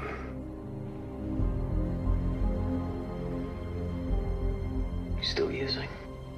You know what? This was not a good idea. Hey, I'm just trying to... up now, Dad. We should do this again sometime, maybe another 15 years. Wait a second. I'm just trying to... Okay, I'm curious. I know you're in the middle of tweeting, but like, Very good. I'm curious. What were your first impressions of Sean Archer? I think they did a fantastic job casting him. He really Fantastic. looks a lot like Steven. Yeah. And like even to the point of the hair, they did a fantastic job casting him. And I think it was really well timed because a lot of Archer's scenes in this episode, if they had happened last season or 2 seasons ago, we would have been like, what the fuck? Like, why is he doing this? He's so stupid. Like, why? We understand him now. And so the way he was talking to his son, even in his mannerisms, like the little details, I was like, he doesn't know how to act in this moment. That's his own son. And he hasn't seen him in 15 years. And like, he doesn't know how to like act in front of his own son. That's insane. Right. Especially because he knows that his son has this one perceived idea of who he thinks he is. But Archer knows that, yeah, he may have once been that person, but he's changed a lot. Archer, I think, again, who thought we'd be like at this point in season 8, like defending Archer and actually liking Archer, but like here we are. I love it though. Yeah, I love it. But anyway, like Archer's definitely grown and changed. And I think and he knows that. And so it's just, yeah, I agree. He didn't really know how to act. And I thought it was great. I mean, it's terrible that like it didn't start off on the great foot for them, but like, I loved it. I agree. The casting is amazing. And it's not our Matt Lanter headcanon, but like it still works. It's fine. It's great. And like towards the end of this conversation in this opening scene, it does go south a little bit, right? Because, you know, Archer's just like, are you using again? Like, what are you doing? Like, you always give up. Why do you always do that? But now we know. And I think I personally think I learned it in this episode when he goes like full Archer, that's his defense mechanism. He's not being an asshole. He's just putting his guard up. Yep. They did a really good job just in this one scene of like conveying so much. Yeah. Yeah, I was impressed. Yeah. All right. So, like you said, doesn't end that great. There, you know, Sean ends up like storming away from the phone. Like he's not having it anymore. So Archer reconvenes in the ED with Ethan. And like we mentioned earlier, Ethan was on vacation for 2 weeks. Casual. I mean, like, that was kind of random, but like, okay. Please tell me that this man was on like a super sexy, steamy vacation with April. Please tell me that. We know that he said he was in a place with like no cell phones, like just sand, surf, whatever. So, I mean, it's possible, but I doubt it. I'm just going to keep that headcanon that like, he didn't go on vacation by himself, but he met April at some like secluded resort in like Cancun or something. And they had just a wild 2 weeks. Yeah, sure. We'll go with that. I don't think that's true. Whatever, Gina. Well, sure. We'll go with that. So Archer introduced Ethan to the new, I think Hudgens is an intern, right? Because Kai's a resident. Like a first-year resident. Right. So Hudgens is an intern, and so they're working on it, and Hudgens is going over this patient that he's got, and Archer knows the patient. And it turns out that Archer was the first one to diagnose this patient with advanced stage ALS like a couple years back. Mm-hmm. And so he ends up the patient has a simple respiratory infection, but because he has ALS, he can't properly clear the mucus. And so it's like it's going to turn into pneumonia and like obviously cause more problems if they don't get him to clear the mucus. So Archer wants to intubate him and clear it quickly and just like be done with it and move on. But the patient is like adamant about not being sedated. So. Yeah. I did not know that a DNI was a thing. Did you know that? Apparently, I've never heard of a DNI. I've only ever heard of DNRs. Yeah. Guessing it's a DNI or do not intubate, but okay. Also though, this patient, do you know who Pedro Pascal is? Mm-hmm. The actor. I totally thought that they had nabbed him. I was like, they got this guy for like a guest role. Holy shit. That's huge. Like Pedro Pascal has been in so many things. And I was convinced it was him. It was not him. The actor's name is Jonathan Del Arco. Definitely not him. Wow, does Jonathan Del Arco look like Pedro Pascal? Am I the only one who saw that? Yeah, I think so. Nobody else thought that? I mean, I can kind of see it now that you say it, but like it was definitely not what crossed my mind last night or today when I was rewatching. Shows you where my brain's been the past like forever how many weeks. But yeah. So their patient, again, can't clear the mucus in his lungs. And, you know, they're just like, I'm not losing this one, not today. And Archer is like really working hard to convince the patient to like let them do the bronchoscope, you know, because the infection will ultimately kill him. But the patient's like, you know, I'm okay with dying. And again, like Archer is like trying so hard to talk him out of it. He's trying so hard. Like he wants nothing but for the patient to be able, even though he wants the patient to be able to live life to the fullest that he'll be able to. And Archer's just trying so hard to get there. And it just, yeah. So it comes down to the point though, where they do the intubation, and this is so sad. So Hudgens is there, and they let Hudgens, the intern, do the intubation. And he has literally never done an intubation before in his entire life as an intern in medical, because medical was school because of COVID ended up being all online, and they weren't letting the interns deal with patients back then. So the guy has literally in the ED and never done an intubation. Poor guy. Oh my gosh. Yeah. Couldn't imagine going through school during the pandemic. Like, I'm sure that's just like, yeah, that's insane.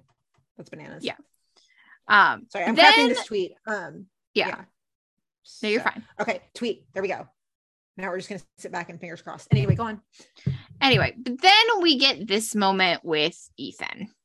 I don't think we should be doing this bronchoscopy.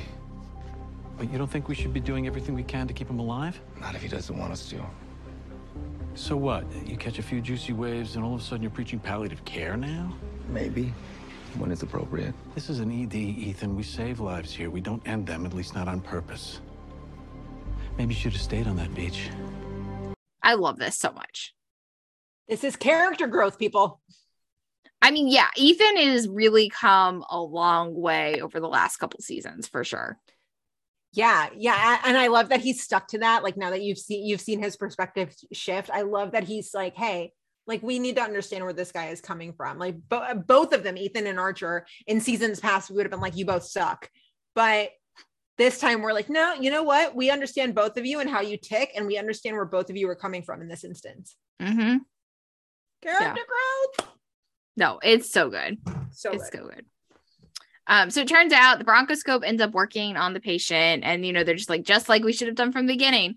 I mean, yeah, we knew that. Obviously that was the right call. Why can't doctors on this show just agree to disagree? Because then we wouldn't have TV. Like, they always have to make like passive aggressive little jabs at each other. Yeah. And then they end up trying to extubate him, but he's not ready. He's not ready. And that was like his number one fear. He kept telling Dr. Archer, I don't want to die on the vent. Yeah. So basically the episode ends, and it seems like Dr. Hudgens is going to be sticking around because Ethan has this moment where he's like, basically, I'm going to be your teacher. And he's like, welcome to boot camp. And he's like, I'm going to get you ready to be like an actual doctor. So I guess Hudgens is sticking around. I'm cool with it. The thing about this is like, I did not care. There was nothing about, like, I get the whole point is like, you know, he's new, he's struggling, whatever. He's trying to find his way as a doctor. He's like very overwhelmed by, like, I cared about the Ethan and Archer, especially the Archer stuff out of this. I did not care. I thought Hudgens I just did not care. I feel like Hudgens' intro got overshadowed by Kai. And since Kai was such a dick, it made us not appreciate Hudgens as much. And we didn't get a ton on Hudgens. Like, we really didn't, but I think a lot of us probably would have had a way more open mind had Kai not been on the other end of the hospital, just like causing havoc. We have such a bad track record on this show with like intern residents. Like they always come for a couple episodes and then they leave for the most part, except for, what's Molly Bernard's character's name? It starts with an E and I can't Elsa. picture. It was Elsa? It was Elsa. Okay, I thought I was making that up when I thought that 2 seconds ago, and then Terry, and then we know that Elsa stuck around for a while, but like, are you sure it was Elsa? I'm positive. I'm like I feel like that's not right. I'm positive it was Elsa. I'm like about to, right now. Hold on.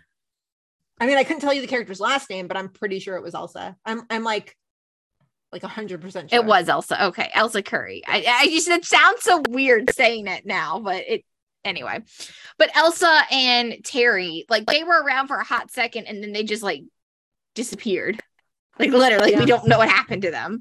And I have a feeling that this is gonna be one of those situations where like they stick around for a little bit and like we don't care, and then they just disappear and we're like, okay, bye. Like, I don't care. Like, I don't care.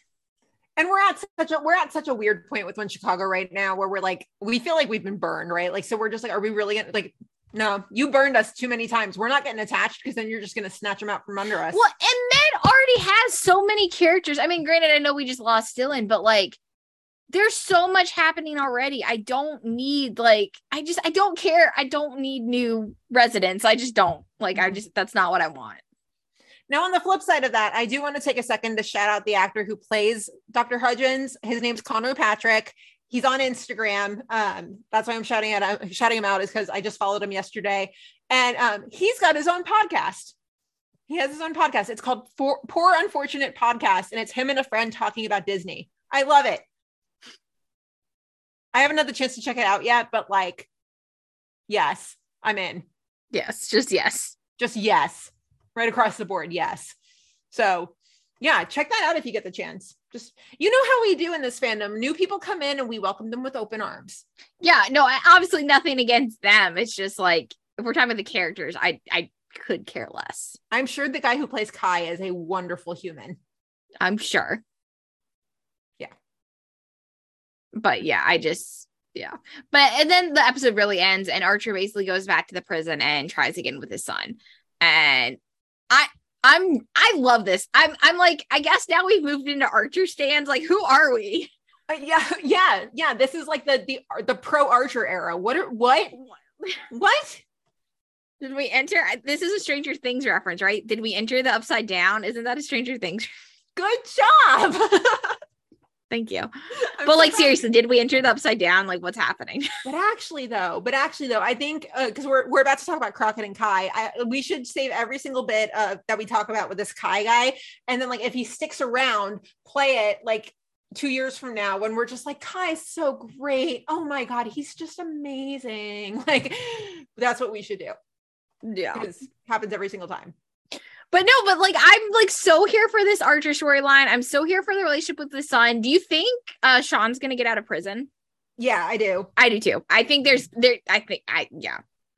And I could see it with like him having to come live with Archer, because obviously they're not just gonna release Sean like out into the wild and Archer be like, yeah, you can come stay with me. Like, I could just see it now, and I'm here for all of it.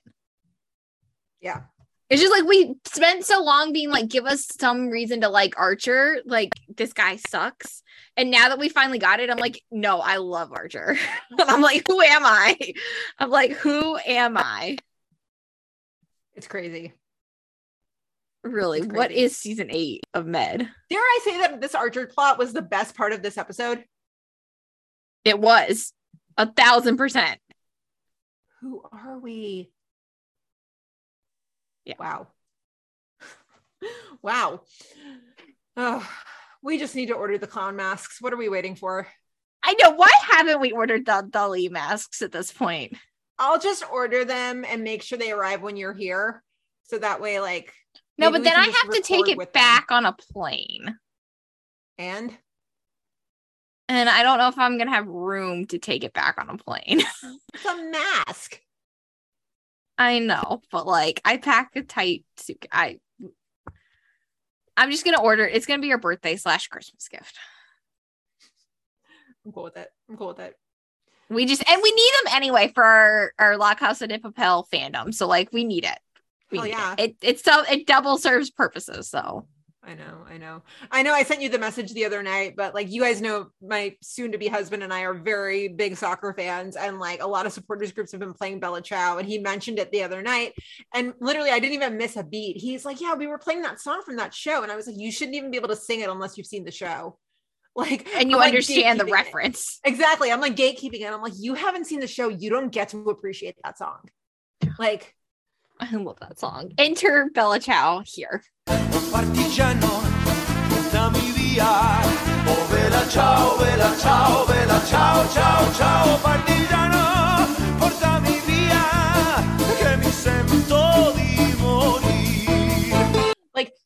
me when you have a nickname that is actually a city in the US. Yeah. Just saying. Ooh, what city would you pick? This is a good question. What? Oh, my name? What would your money heist name be? Ooh, what would my money heist name be? Arlington? That's not a terrible one. Arlington. I don't know. What else would it be? Chicago. Oh, you got the good one. Duh. Yeah, Chicago would be a good one. Yeah. Would yours be Dallas? I would. That's a little too on the nose, though, isn't it? Like a little. Wilmington is not a good code name. Like it's got a flow. Because I'm trying to think of like my favorite cities. I don't know why. I've never even been to the West Coast, but like I don't know why Seattle just kept popping in my head. It's a good code name. Yeah, like in terms of like that reference, like I feel like Seattle's a great one. I'm like working my way like mentally up and down the coast, and I'm like Denver. That would be a good one. Oh wait, oh my babies. I know. Phoenix would make a good code name.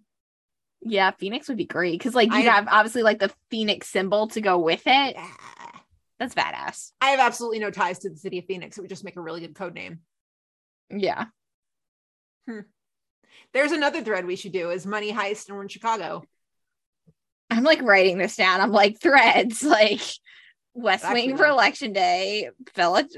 We do need. Oh, now that just makes me want to go watch freaking Money Heist all over again. Have you watched the Korean version? No, I haven't. Maybe I'll give that a shot. I don't know yet. We digress. Okay. Crockett time. Crockett time. First of all, why doesn't this man pop up until Act 2? Yeah, he was like gone for a little bit. I was like, are we not getting Crockett? And then all of a sudden he comes up with like a major character. And I was like, as a major character, and I was like, okay.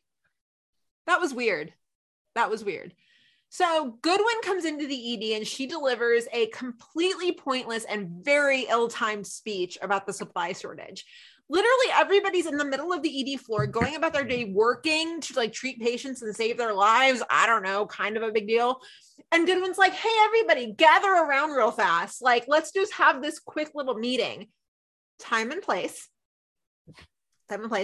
But she basically delivers this whole speech about the supply shortage and how they're running low on things. And it's basically the gist of it is play nice in the sandbox, everybody. That's basically the gist of it. And also like you kind of just realize too, like how horrifying you're like, oh, this is so stupid. Like hospitals can't run without the basic supplies, but like that's really what these places are going through in real life. That's insane. Like, just not having some of these like basic supplies. And it's like, holy shit. And you realize obviously it's something so basic as like some tubing, but like that's what's going to save someone's life. And like, we don't have it. And it's just like, holy shit. It's insane.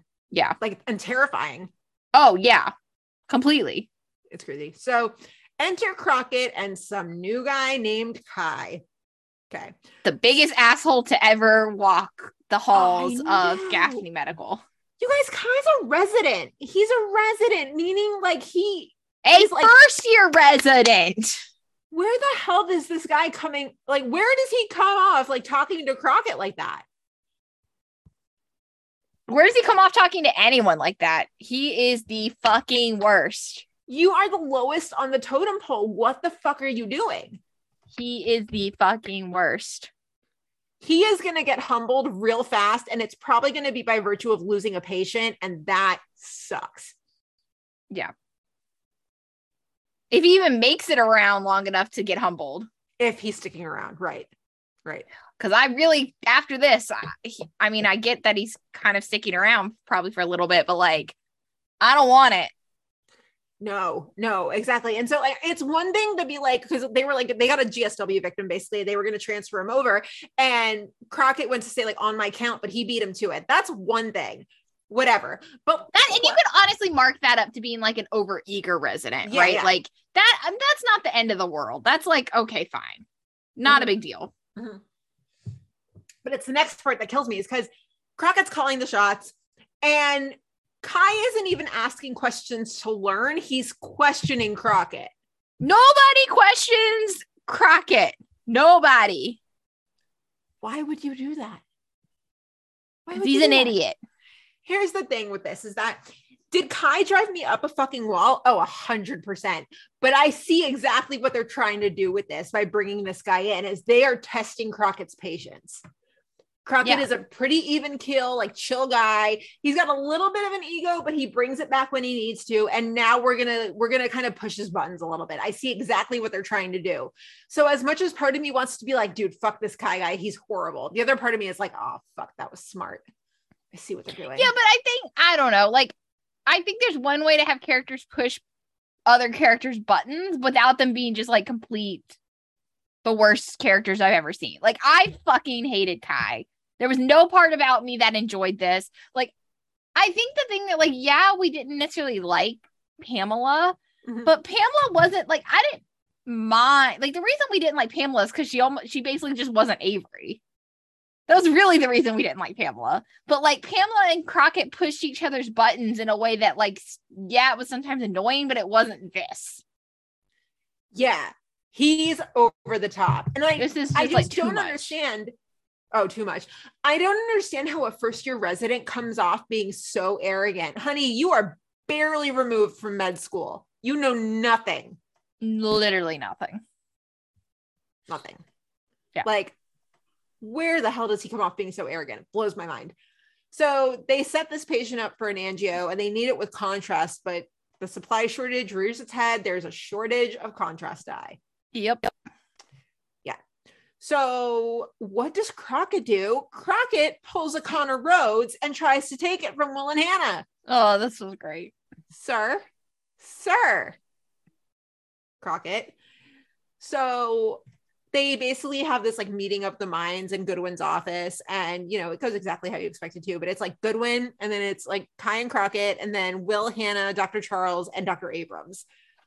And again, thank God for Dr. Abrams, because like Kai speaks up at one point and Abrams is like, I'm sorry, who are you? It's really honestly maybe one of Abrams' best scenes. Like, I loved everything about this on the Abrams side. It was so great. So much. Like, I love him so much.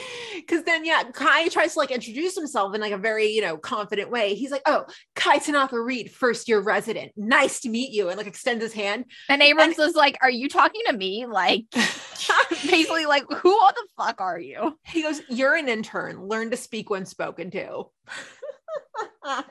I died. Now there have been times in the past that Abrams has like, I think he said that to a couple of people before, where like he looked at one resident a couple seasons ago and said, why are you talking? And I was like, you back the fuck up. But this one was pretty funny. This one was hilarious. Yeah. Put him in his place. I feel like we just need like a calendar or something of like Abrams' best quotes. Oh God, we really do. And I don't know what that product looks like, but like something with all of his best quotes. Why haven't we made him a regular? Like, would too much of him be a bad thing? I think too much of him, not necessarily that it would be a bad thing, but I don't know if we appreciate it as much if we get it all the time. Like, I think we really appreciate it because we get it in like, I wouldn't say small doses, but we get it in like less, you know, consistent doses. He's so funny. It's so good though. Oh my gosh. Yeah. So Goodwin ends up going with Will and Hannah's patient. And Kai, of course, is just like, that sucks. And Crockett's like, bro, it is what it is. Like, stop, set up the OR. Like, it'll be fine. Calm down. Talking. Yeah. So Crockett goes down to do the angio. Here's my question though. Crockett came down to do it, but with what dye? How are you going to do it without the contrast dye? I don't know. He was going to figure out something. Well, Kai has taken it upon himself to go into some other room and do the angio with CO2. My favorite thing is Crockett comes down and he's like, where the fuck's my patient? Like, he's like, where the fuck did he go? Yeah. Yeah. So he's like, I found a workaround. We're going to do this with CO2. And Crockett's like, hey, oh, fuck. dipshit. That's 10 times as dangerous. Like, what the fuck are you doing? So he's like, well, we're putting it into this system and it's not even going to touch the diaphragm. So we don't have to worry about that. Kai literally mansplains to another man. Basically. Is there a version of like age explained, like where someone younger explains to someone older or like older explains to someone younger? Because I feel like that's more accurate to what went on. Ooh, is there a term for that? But you understand what I'm saying, right? Because that's Yeah, yeah. basically what the like younger teaching the older or trying to explain to the older generation. But like, I don't know if there's a term for that. It's like he okay boomered Crockett without saying it. Pretty much. Jeez. Wow. Because then, yeah, he's like, well, we're ingesting it into this system and it's not going to affect the diaphragm. So we don't have to worry about that. And like clockwork, all the machines start going crazy. Mm-hmm. Because guess what? Kai almost killed the patient. It's a good thing Crockett was Kai. there to save the day. Fucking Kai. Fucking Kai, man. I know. Crockett saves the day, thankfully. But like after the problem like dissolves and everything, Crockett takes off his gloves or whatever, and he just goes, oh man, look, he's never said that before, but we only need to hear it once to know that that's Crockett for you fucked up. Mm-hmm. You really fucked up. Yep. Yeah. And so he like, you know, Kai is just like trying to talk to him, and he's just like, well, Crockett, why could that have happened? Once again, you are a first-year resident. What the fuck are you doing? Referring to your attending by his first name. Yep. I have teachers who taught me in middle school who I still call by Mr. or Mrs. and then their name. Oh yeah, it's just like habit at this. No, yeah. It's just My habit middle at that school point. choir teacher, we're Facebook friends, and she'll comment every now and then. And I will always say, thank you, Miss Young. And she'll say, you know, it's Mandy now. I'm like, no, it's not. Oh yeah, I always like all my teachers that I'm friends with on Facebook or whatever. I'm always like, thank you, you know, Ms. Vasquez. Thank you, Ms. Hoy. Like I'm just like, yeah, always. It will never be anything different. No, never. Pretty much as a sign of respect. I mean, like, where does Kai come off being like, Crockett this, Crockett that? Yeah. Sir. I wouldn't be surprised if he's like a legacy and he has a family member like on the board or something. It wouldn't surprise me if we find that out eventually either. Yeah. But then Crockett turns around. He goes, but it's Dr. Marcel. You Mic drop. really, mic drop, right. You really had to piss him off to get him to say that. Yep. Crockett's a pretty even keel dude. Like you really have to fuck up bad to piss him off. Mm-hmm. Jeez. Insane. So they finally get him into surgery. They open him up. And it turns out that when he got shot, the bullet went through both the vein and artery and fused them together. Science. Mm-hmm. Science. And instead of being humble and being like, wow, Dr. Marcel, that's insane. Like, I really stepped out of line. He just goes, well, nobody could have foreseen that. Yeah. Mac. Yeah. So then the patient recovers because Crockett does Crockett things, and just Kai, just stop. So is this how it's gonna be? Now, what's gonna be? You taking credit for everything. I was just as responsible as you for saving that guy's life, maybe more so. Really? After that stunt you pulled? That stunt pointed us directly to the problem and saved his leg. All day long you've been talking down to me. I was right about the bullet holes, you never gave me props for that. And then you left to me to duke it out with Abrams over the contrast dye? You can't be serious right now. All I'm asking for is credit where credit's due. It's not that big a deal. You're right. I should have given you credit. I was very impressed with the way you nearly killed our patient. All day long, you've been talking down to me. Yes, because you're a first-year resident. I can't. Who? I can't. Know your place and stay in your lane. Mm-hmm. In all positions. I mean, like, it's one thing to be like a baby attorney and be like, you know, fucking around and referring to your like senior partner as by their first name, which you would do anyway in law. But like in medicine, where you could literally kill somebody. Yeah. What are you doing? What are you doing? So then at the very end of the episode, Goodwin is like, Dr. Marcel, turns out your new resident filed a complaint with HR. Because of course. And even Goodwin is like, he must have done something really bad to piss you off. Like she knows it too. So she's like, do you want to file a counter complaint? And he just goes, no, I'm sure Dr. Tanaka Reed and I will find some common ground going forward. So we're getting more of this pairing is basically where we're at. But like, I guess Crockett sees something in him and just has to kind of like refine it. Well, he better, I don't know what he sees because I certainly don't see it. Right. But again, this is another Archer situation where, 2 seasons from now, if he sticks around, we're No, Gina, no, we can't. No, we are not putting up with this shit for 2 years. No. Maybe by the end of the season. Archer almost killed us. And I'm glad we're finally made it past it. Because, like, we needed it. But, like, I can't do this with another character. I know. Emotionally, this franchise has us absolutely spent right now. The whole franchise, not just Med. I get it. Like, no. Because, okay, think about it, too. So we have these we have the two Hudgens and Kai. But then you also have Nellie. And you also have the, like, billionaire dude or whatever that we haven't met yet. Yeah. So, like, that's 4 new characters. It's a lot. I don't want it. Right. That's too much. When you already have a big cast of characters and everything else going on, like, why? That's like a lot. Med is already a lot. Like, there's just so much to wrap your head around every week, which is fine. I mean, that's fine, but like, no. It really was a very frustrating night in Chicago. It really was. I'm not looking forward to this. I'm not saying I'll never get on board because never say never. I mean, we're here now with Archer, but does this mean we need Archer merch? By the way, going back to Archer, what would we? I don't know, but like started from the bottom. Now we're here. I mean, that's how I feel about it.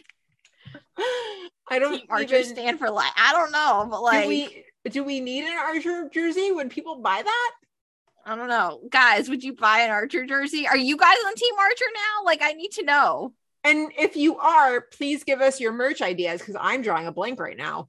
I just feel like it was so funny because for the longest time when we hated Archer, I was like, do I have to add him to the Squad Girl shirt? Like, do I have to? And you were like, yeah, we do. And I was part like, of the squad. I was like, oh, but I don't want to. And now I'm like, I'm glad he's on the Squad Girl shirt. How much did you warm up to him after you interviewed Steven? Oh, yeah. I mean, Steven's a gem. Like, I want maybe not right now, but like, I would love once we kind of see where the Sean and, Archer stuff goes, like, I would love to have him back on. That would be such a good interview because knowing the two of us, we'd probably get wrapped up in like past projects he's done and just be chatting about that the whole time. Yeah, he's great. He's an actor who I'm like, how did you not end up on West Wing? Yeah, I was literally just thinking about that. Yeah. Yeah. We should do a bonus episode of West Wing. Oh my God, yes. Oh my God, for elections. Yes. Although we may need to do it early because you're going to be gone, but like still. Oh, I am going to be gone. You are correct. But anyway, we'll figure that out. But like, I'm writing all our ideas down. Should we do Hartsfield's Landing? Oh. Ooh. Or We'll discuss. Better episode we should do. Or we could just do multiple. I will never say no to watching The West Wing. We'll discuss. One Chicago character most likely to watch The West Wing. Go. One Chicago character? Uh-huh. You put me on the spot. I mean, Dr. Charles obviously aside. Pretty meta. But that's the point. I could see Burzek getting into it. Really? Uh-huh. I could see like maybe Kim was watching it and then like Adam comes home and he's like, what are you watching? And then he sits with her and it's like, this show's pretty good. No, Mouch. Yes. Mouch is definitely a West Wing fan. And then like Trudy probably sees him watching it and then like can't get the name right. So she walks in and she's like, are you watching that like East Side show again? Yeah, no. West Wing, Trudy. Brett, for sure. Brett and Mouch definitely finished their paramedicine shifts by watching The West Wing. Mm-hmm. Like, for sure. Brett absolutely loves Sam. Mm-hmm. And who's Mouch? Brett was also definitely an early Donna and Josh shipper. For sure. 1000%. But so was Mouch, though. That's what I'm saying. Yeah, but like they were totally on like Team Donna and Josh, like from the early, girly stuff. They totally watched season 7 like separately and then like texted each other. So like when Donna and Josh finally got together, like Brett finally sent like a Mouch on all caps text and was like, oh my God. And Mouch is like, I'm not there yet. Don't ruin it. Don't spoil it. Oh my God. And then she definitely sent the text of just like Leo with the cry face. Oh my God. Yeah. Yeah. Okay. Yeah. It's definitely Mouch and Brett as like the number one West Wing stands in Chicago. And then like they try to tell Gallo and Ritter and be like, this show is so amazing. It's so good. And Gallo and Ritter are like, but it's like old. Right. And then you know who they do get into it is Herman. Herman's like, yeah, you know what? This is not bad. It's a little political for my taste, but like, it's not bad. I love it so much. Oh my gosh. Man. Do you think Voight watches TV at all? What TV show does Voight watch? I had something, and I think you know what I was thinking. Do I? I'm gonna text it to you. You can't even say it. Well, I don't know if I can get away with saying it. Hang on. Okay. Hang on. I'm gonna text you. I don't know if I can get away with this. Okay. You can't say that. I can't say that. Accurate, but you can't say that. The answer is not porn. Get your minds out of the gutter. Minds out of the gutter. Oh man. Maybe he watches like Cops, like old episodes of Cops. Maybe. And that's it. I don't know. I don't even know anymore. Oh, that was a fun little segue. Yeah. But we will, it's going to have our West Wing bonus episode, patrons, is definitely coming your way.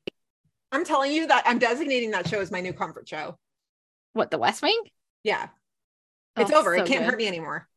It's so good. I think Josh Lyman is my comfort character. I need to do like, I was talking about it. I was wearing my Bartlett for America sweatshirt the other day. And I was having this conversation with my dad. I was just like, I need to do a rewatch of that show. It's my go-to when I can't sleep. It's so good. It's just so comforting. Like, it's so good. Makes me want to, I just want to go watch it now. Like, oh, I love that show so much. I watched the redone one from 2020 too. I went back and watched I have never gone back and rewatched that either. And I know it's so good. It's so good. It is so good. It's just fun, like to revisit and then like to see Dule Hill as like a full grown adult when he was full ass adult. Yeah. Yeah. And like the whole thing with the fishbowl and how he pranked CJ, like no big deal. The tiny little intern is pranking the press secretary. Oh God, the best show. We digress. That was a fun little segue though. Mm-hmm. Last up on Med, Maggie and Ben and Grant, and wow, what a mess. What are we doing? I don't know. What are we doing? I have no idea. I wish I knew because this is getting crazy. What are we doing? They're married. Go ahead. So basically this all starts and Grant brings in one of his coworkers who had an accident on the site.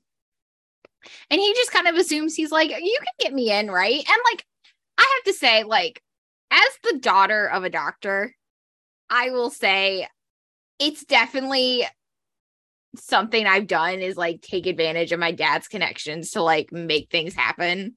Like it just happens. Like especially in like a smaller town, like when doctors all know each other and whatever. And my dad was a doctor here for 35 years. Like it just happens. Mm-hmm. And I've definitely taken advantage of that, but I would never just like show up and assume. I would always ask and like, you know, call in a favor without like, I wouldn't just like show up and assume that I can like make something happen.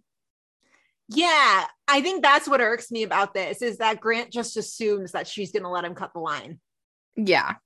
So, like, it's not one thing where it's like, hey, Maggie, like, I've got this, you know, coworker. He's really injured. Like, is there any way you think you can get him in? We would greatly appreciate, you know, whatever. Like, there's no asking. It's just like, you can do this for me, right?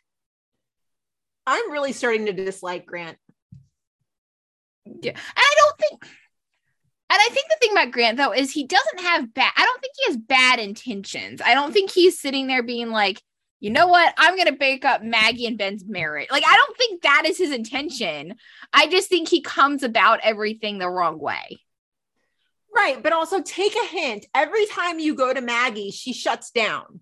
Right. She doesn't want to talk to you. Take the hint.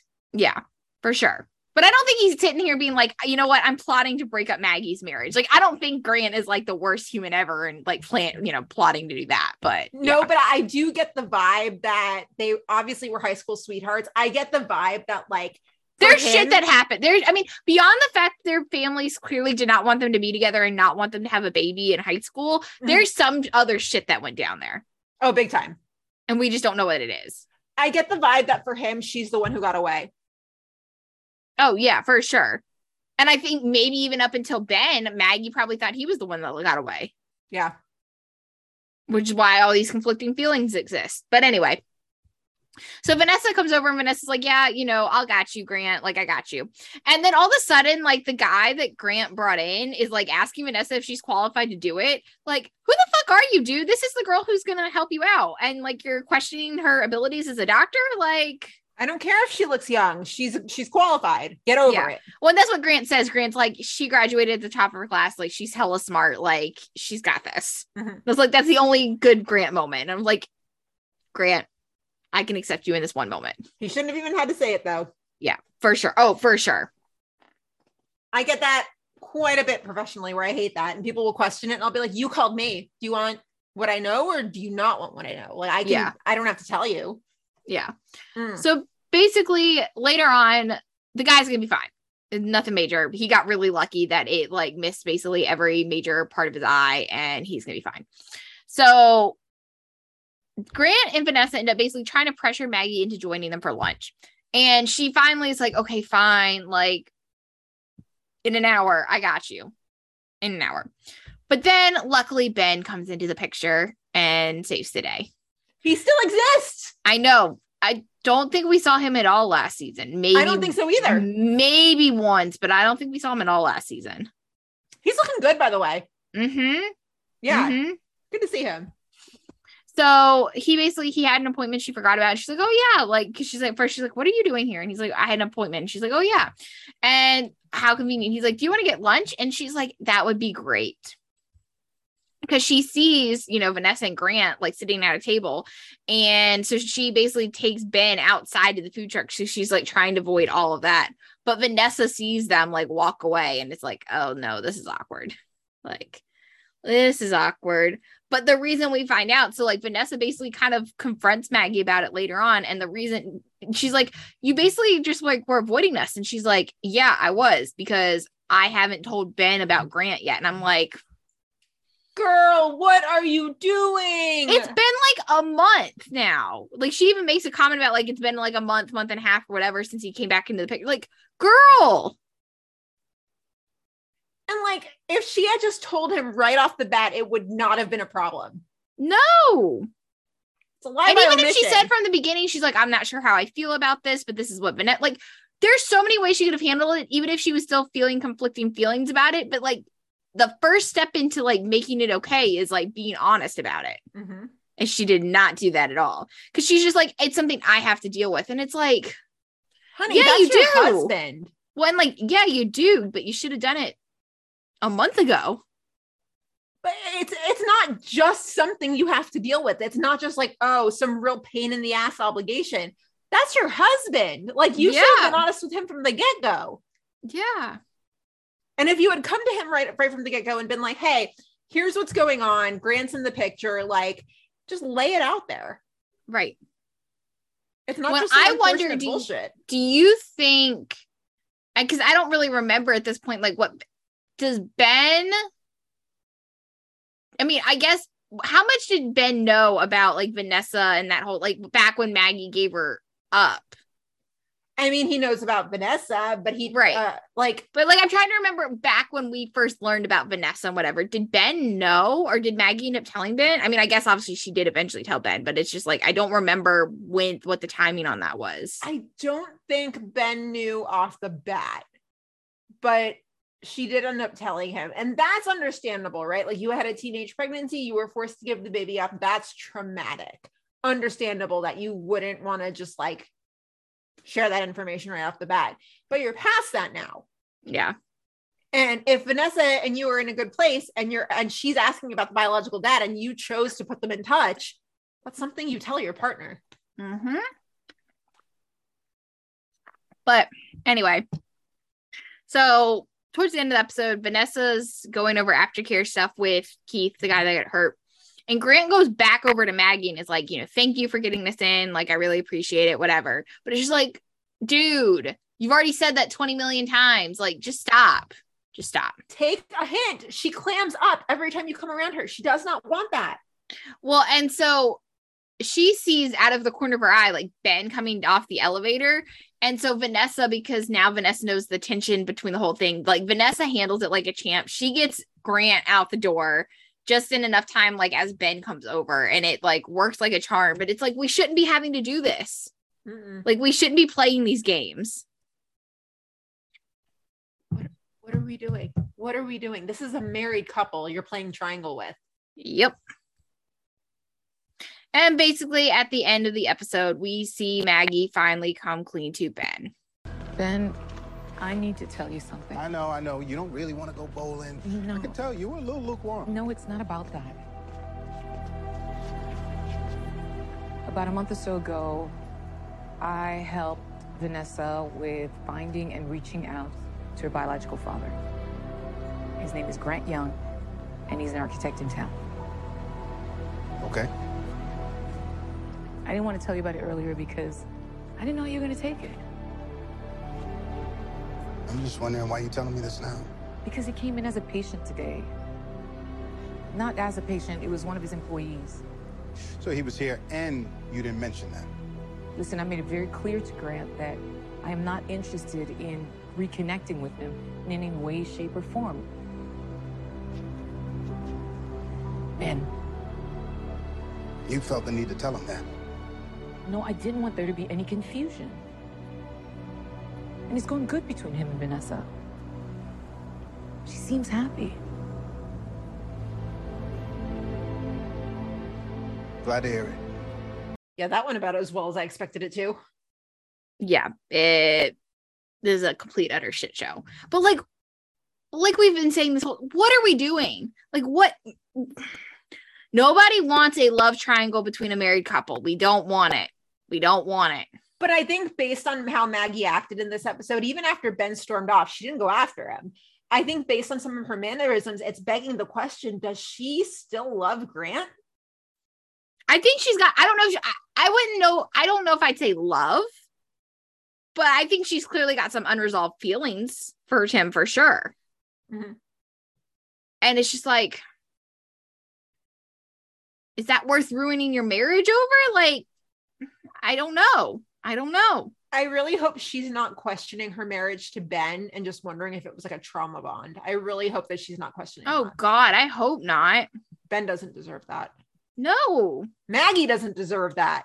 No, we don't deserve this storyline. This is not what we wanted. Mm-hmm. Not what we wanted.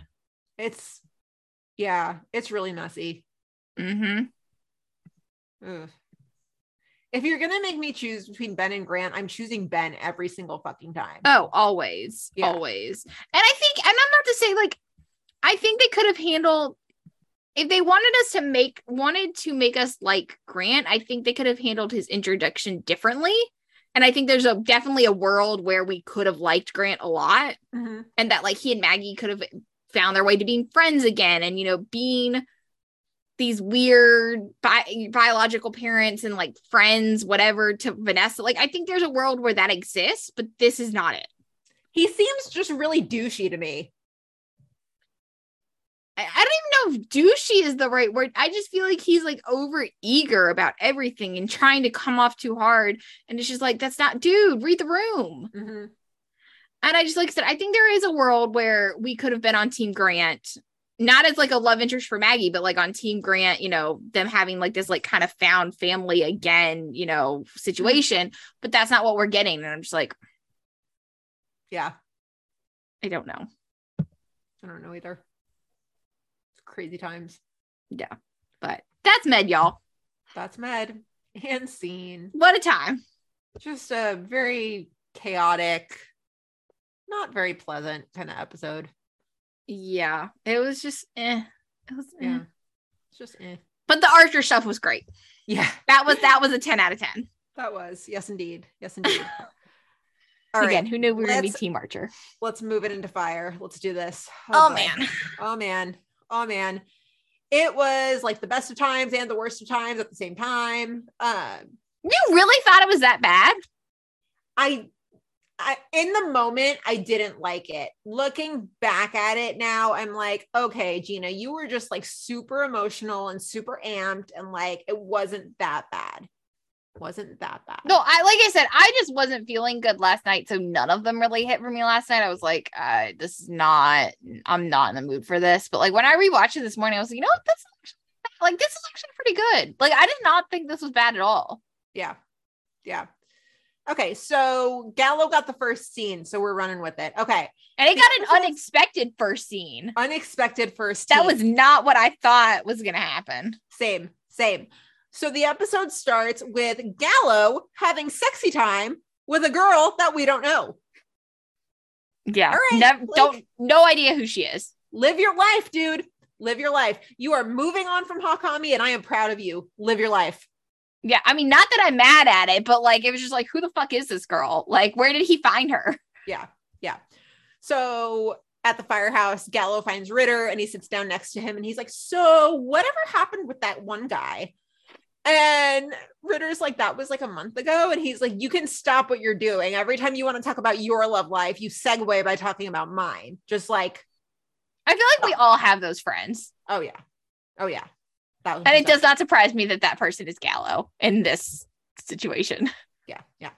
So he mentions, he's like, I met this girl the other night and it was really fun, but like, there's nothing serious there. And Ritter's like, okay, then just like keep it casual and have a fling, which like, yes, I support that. There's nothing wrong sometimes with having casual flings. Have fun. As long as you were open and honest about that is what it is. Yeah. There is nothing wrong with it. So then Gallo comes out with this and he goes, the problem, Ritter, is that women fall in love with me and it can get complicated. Egotistical much? Oh, honey. The comeback I had for that, which I believe I tweeted, he's like, women can fall in love with me and then it gets complicated. And then I think I literally tweeted in response, yeah, until Chief Hawkins comes around. I mean, boom goes the dynamite.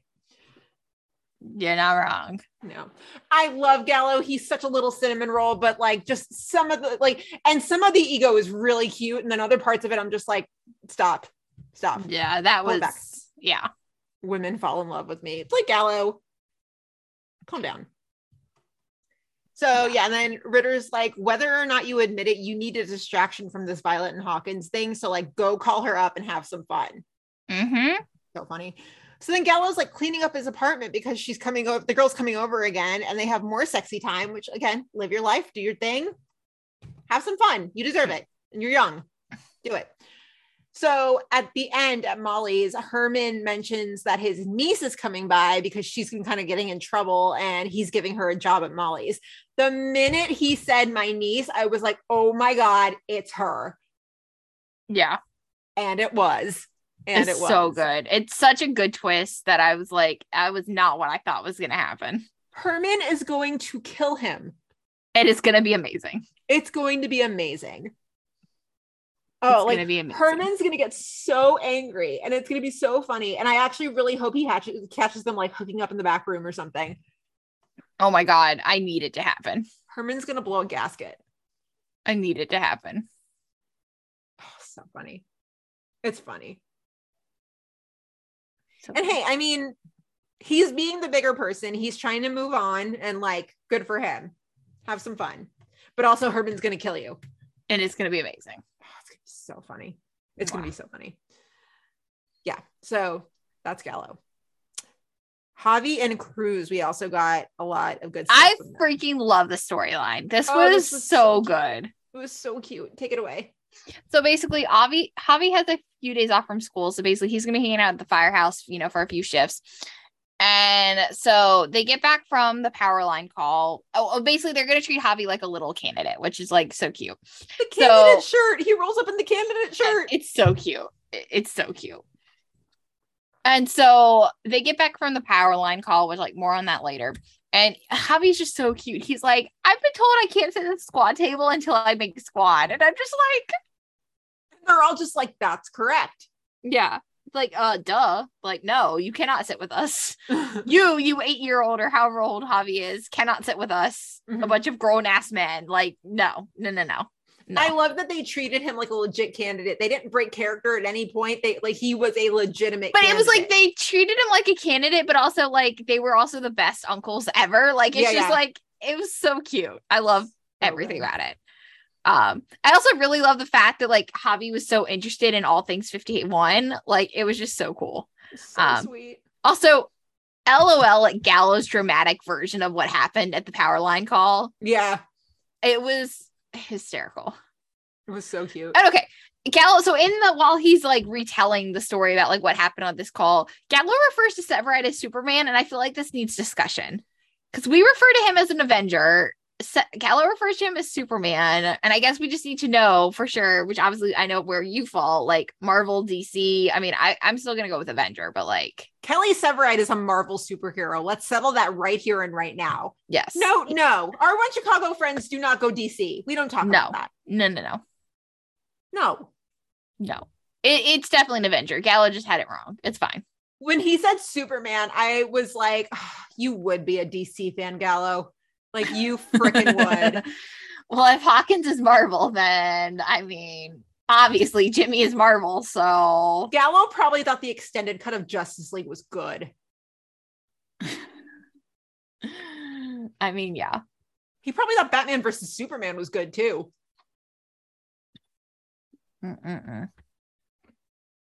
Gallo would like. But as soon as I heard that and he used Superman, I was like, come on now. Incorrect. Yeah. So Cruz walks after like their first shift. Cruz walks Javi out of shift, and Javi is just like enamored with all things Severide, which I mean, like, same dude, same. Yeah. And he's just like, Severide is so cool. And Cruz is like, yeah, he gets that a lot. Yeah. So Javi comes back next shift, and again, he thinks it's so cool that Severide rolls up in the Mustang, and I love that Severide's like, hey, candidate, like, come get my bag out of my car, and I'm just like, dude, like, he's not a real candidate. The kid's like 8, like. Javi basically looks at Sev the same way all of us do. Yeah, I mean, yeah.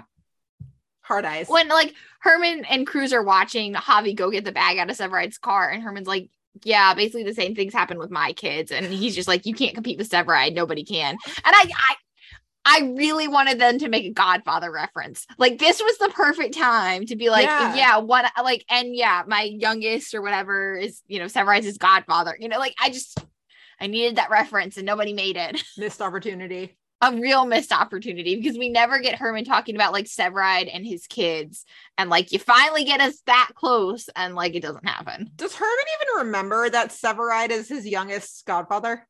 Probably not. Let's be real. Probably That's not. An Eigenberg question. Probably not. Yeah. So later on, Squad has Javi like run some dummy drills. And he asked, like, who holds the record time? And they're like, it's Severide, like, not only at 51, but also, like, the Academy for the last 18 years. And I'm just like, obviously, it'd be Severide holding the record. Like, obviously. Duh. And, like, Severide is Severide. And he can kind of read that, like, not that Cruz is upset by, like, Javi's praise of Severide, but, like, that he also is like slightly a little bothered by it. And so Severide tells Javi this story about how Cruz actually saved Severide's life once upon a time, and we're just gonna play this. Want to hear something better than academy training? Yeah, I do. All right, well, a few years back, the squad goes on a house fire call, and I'm right near a chimney when the whole thing falls right down on top of me. Fire's moving in, can't move. Underneath a pile of bricks. Just when I think things can't get any worse, the floor starts to fail. Joe's there, but our captain on scene wanted everyone to leave. It's too dangerous. Save yourself, he said. You know what Joe Cruz did? He didn't leave. He went out and he found a big piece of wood, and he used it to lever the chimney in order for me to get out, all by himself. No, I wouldn't be here if it wasn't for Joe Cruz. That's the truth. Same. He caught me when I fell out a window. I remember. Joe's my hero. I actually don't remember Joe being the one to save him from the chimney. I don't even remember. I was going to ask, did this call happen? The chimney. You don't remember the chimney falling on Seth? Oh, Jesus Christ. There's so many calls. There's so many things. I can't. Yeah. And then like Stella comes in and she's like, are you okay? And he's like, I'm fine. And she's like, no, you're not. You have a chimney on you. I do remember that now. I do remember that. I love the like reciprocity of this moment because he says, he's like, I wouldn't be here if it weren't for Joe Cruz. Well, cut to the season 10 premiere and Cruz wouldn't be here if it wasn't for Severide. Yeah. Brothers. Yeah. But I was like crying because, you know, by the end, Javi's just like, Joe's my hero. And I was like, oh my God. How have they not adopted this child yet? Seriously. Need him to officially become Javi Cruz. Yeah. Need it. I mean, he's been with them for like 6 months now, right? It's been a long time. Has it been that long? It's been a long time. Fire worlds, man. Time flies. I know. But yeah, that was just such a cute little storyline. I love seeing Javi back. Like I love everything about that. So good. We did have one little listener thought on it. Devaney said, Javi's the cutest part of this episode. It's true that Severide is truly an anomaly to look up to, but Joe Cruz is pretty awesome too. And I could not agree more. Right. I mean, but like, you can't blame, it's Severide, right? Like, yeah. I wonder if they still whisper his name on the PD set. You remember that? Severide. Oh, so funny. So good. More Javi, please. More Javi. I hope we get to see him again soon because I need that. And also, I saw that, I think it was Daniel, when Daniel photo dumped the other day. In one of the photos, it was Daniel, Hanako, and Kristen. And I'm like, is Kristen back in Chicago? Does that mean Kristen's been in Chicago recently? Because like, I need more Chloe in my life. Yeah, I always need more Chloe. Always. Oh, love her. Love her. So good. So hopefully we'll get Chloe too soon. And like the squad guys usually are men of few words. They don't usually say anything. And so for them to just adopt Javi was just the cutest. Well, it was just so funny. Yeah, like we had a lot of like Tony lines and Cap lines. It was just, I love, like I said, they're just the best uncles. Mm-hmm. It's so cute. Also, just Severide with kids. I need it. I've like almost forgotten how wonderful that is because he's been playing Fire Cop, and not that I'm complaining. I mean, Severide with kids. I need it in my life. Fire Cop Severide is one of my favorite kinds of Severide. Yeah. But Severide with kids is a close second. Yeah. So moving into Brett and Mouch and paramedicine. That's back. It's back. I'm glad. I really do enjoy the paramedicine stuff, and I hope we get to see more of it because I really enjoyed this. Yeah. So Brett starts her shift by contemplating whether to take down the pictures of she and Matt in her locker. Oof. Also, that picture was definitely from the wedding, so she literally just had to have like put it up like 2-3 weeks ago at this point. It's so sad. I know, it's so sad. And so she looks at the pictures and she shuts the locker. She's not gonna take them out yet, but she's also not going to tell anybody that they broke up. No, that's not a good idea, but okay. So Mouch comes in and she's like, hey, I added a bunch of check-ins to the paramedicine schedule. And so he's like, okay. He's a little overwhelmed, but then he's like, okay, I'm going to kind of go with it. I didn't realize that they basically have their 2-day shift at the firehouse and then they do paramedicine on the 1 day off. Vice versa. Shifts are 1 day and they get 2 days off. That's what I meant. 24 on, 48 off. So yes. At least Brenna remembers. I don't. But yes, they do it on their days off in between shifts. Yes, correct. I thought they had like some to like do it on while they're on shift. No, it's like all free time. When did they sleep? I mean, they still sleep. It's not like they're working like 24-hour paramedicine shifts. It's almost like they treat paramedicine like a 9 to 5. Are they getting paid extra for paramedicine? That is a great question. I don't know. Or is it volunteer? It can't be volunteer. Chief Hawkins, we have a question. Yeah. Huh. That is a great question. Because if it's volunteer like that, Wow. I don't know. I don't know. Huh. Questions. Yeah. So Brett and Mouch go to see one of their patients. His name is Warren, and they're worried about him not taking his medicine. And Brett just mentions, she's like, hey, next visit, like, I'd love to chat with your sister. Just make sure we're still on par with your medicine and everything. So Brett mentions to Mouch that she wants to add another visit on their next shift. She's also like, hey, I made sandwiches so we can just keep going. And Mouch is like, but lunchtime. Yeah. Oh, those pesky emotions and trying to avoid them. Poor thing. Oof. So Mouch is like, okay, that's almost gonna like double our day though. And she's just like, oh my God, I'm really sorry. And she finally tells him about the breakup. And it's really sweet because he's like, I'm just worried about you. Like, don't worry about my day. Like, I'm okay. Like, how are you? Yeah. Oh, so sweet. And so Mouch is like, you know what? We're going to keep the schedule as long as you need to. Like, you nurse that broken heart, you do your thing. Like, that's fine. Yeah. I really love the Brett and Mouch pairing. Like, it's such an underrated, like, genuine good friendship. Like, I love them. And Mouch does such a good job of communicating with the younger generation. Like, sometimes they'll rip him for like the age gap, but for the most part, he does a really good job interacting and relating and teaching them at the same time. Yeah, for sure. And then you have moments though, like when he tried to film the season 9, like right when Violet joins the firehouse, and he's trying to film the like pipe bag or the bagpipes. The bagpipes. I was like, pipe bags. That's not the right word. Bagpipes. And he's like, how does one TikTok? And you're just like, Mouch. Like, no. We had a little callback to the bagpipes in this one. Yes. Mouch is now like involved. I mean, good for him. Yeah, hell yeah. But also, like, I need more content of Mouch with the bagpipes. Dreams need lockers too, Joe. Yes, please. Yes, please. Let Javi just like come across them one day and be like, what the fuck is it? Yeah. I want it. Need it. So Brett and Mouch go back to visit Warren, but Mouch gets a call from Trudy. And it's one of those like domestic, like being married calls where she's like, where is this? And he's like, check under the sink. No, not that sink, the other sink. Like, that's literally what this whole conversation is. They're so cute though, because like when he sees it's her, he's like, hi, my love. Like, oh my God. And this background picture, like the selfie of them that pops up. It's so cute. It's so cute. Do you ever just like stop and look at Plouch and be like, he really is married to Trudy? Like, yeah. Wow. It's so good. Because they couldn't be more opposite. Oh, no. God, no. It's a beautiful thing. Honestly, though, it's like one of those things where regardless of, I don't think I stop and sit and think about like them being a couple as much as I'm like, oh yeah, there was life before Plouch.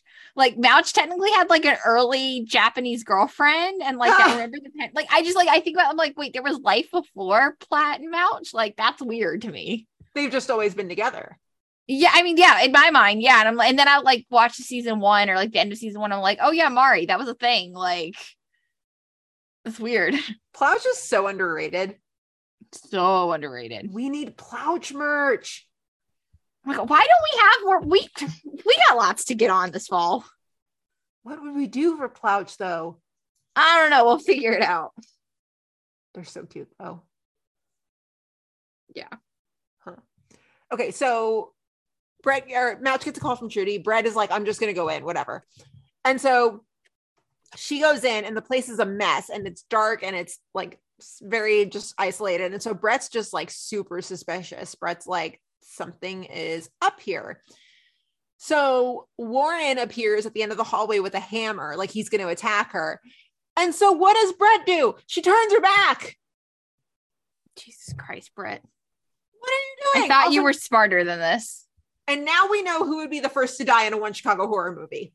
Did that ever surprise you though? Let me think about that. Like, I could have called Brett being one of the first ones to die. I'm thinking. Yeah, no, that doesn't surprise me. Cap and Tony are the only ones I would say before her. I don't even know if I'd say that. I mean, like the survivors at the end of the horror movie would definitely be Severide and Violet. Oh, yeah, Violet for sure. Hank Voight would find a way to survive. Mm-hmm. Who on med? Goodwin. Yeah. She's a boss bitch. Hannah, she'd find a way. It would be super scrappy. I could see that. Will would be second to last because Will would sacrifice himself for Hannah. Ethan's got those military survival skills. He would. Mm-hmm.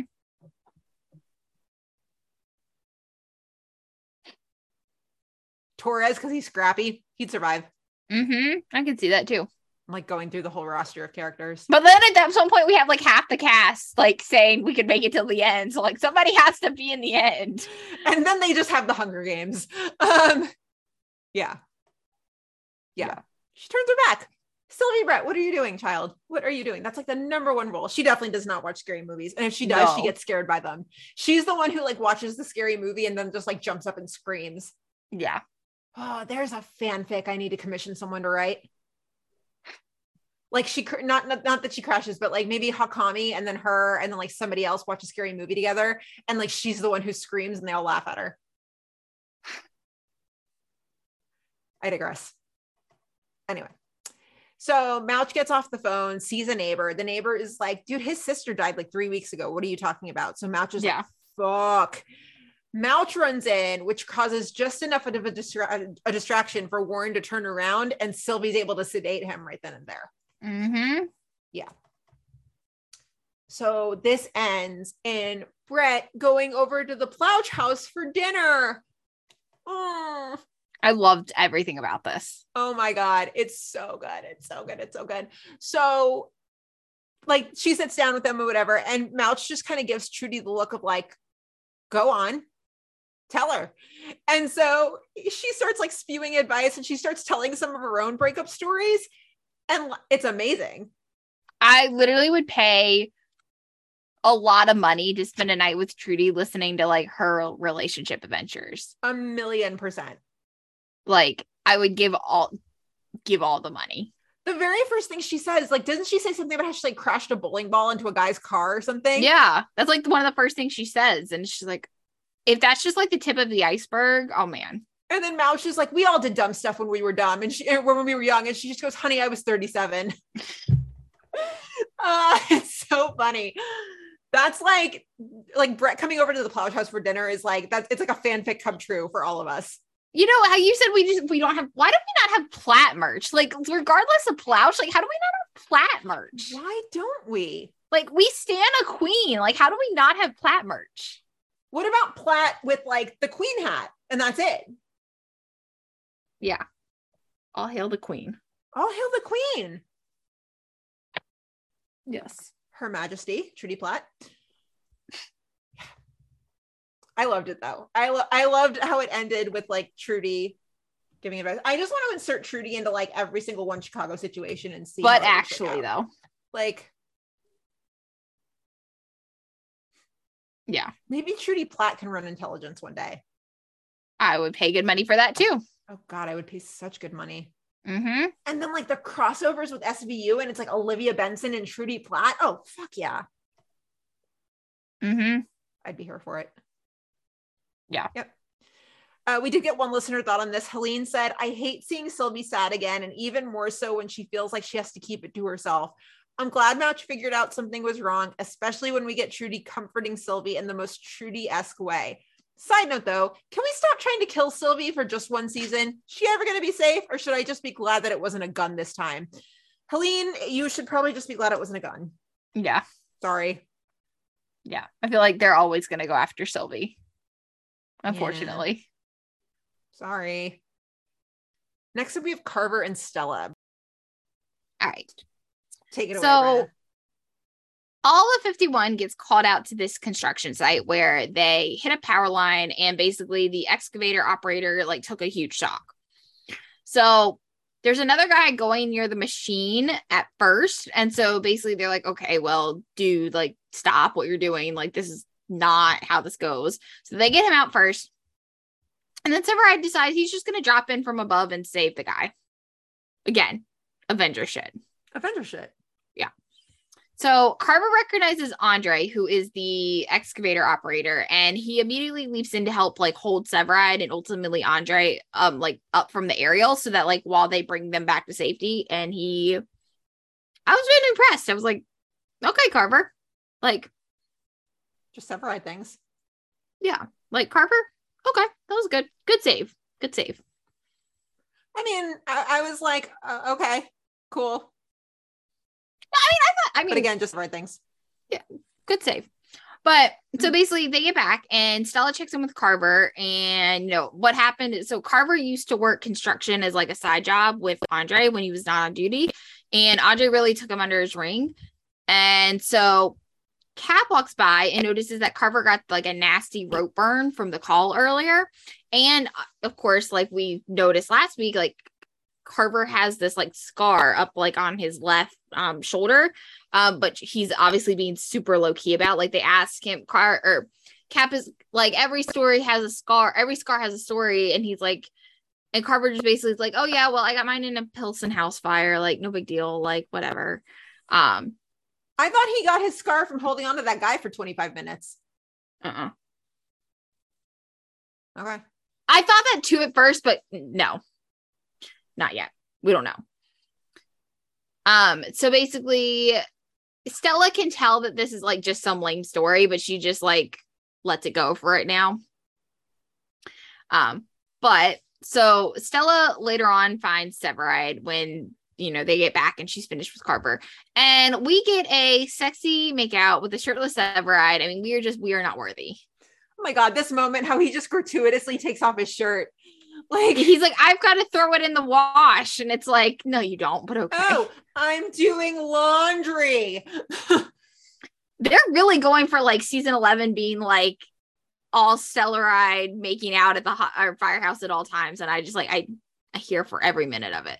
If they want to make this whole season Stellaride finding out how many places in the firehouse they can hook up in without getting caught, I'm cool with it. I will gladly take it. Yeah, no, I'm totally cool with it. It was just so funny because it's like, not only are they just like making out in the firehouse, it's like they're making out. Severide has his shirt off. And I was just like, Jesus Christ. There's the squad table. There's the turnout room. There's the briefing room. The blue room. There's like the blue room. They could probably get away with it in the blue room. Mm-hmm. Yeah. Trying to think of where else in the firehouse they could do it and not get caught. I mean, well, the trucks. Yeah, the truck. That's perfect. Well, there's multiple. There's squad. There's truck. I mean, there's multiple trucks. There's engine. Yeah, there's multiple trucks. Ambo's got the bed in it, so already. So obviously, I think the big challenge would be Bowden's office. Mm-hmm. Yeah, not impossible, but Severide's office is too easy. The sleeping quarters are too easy. Yeah, Bowden's office would be like the big one. Yeah. Anyway. Oh man. So Brett and Violet come back from the hospital, and basically they're the ones that have to break the news to Carver that Andre is probably going to have to lose his leg or have his leg amputated as a result of electrical burns.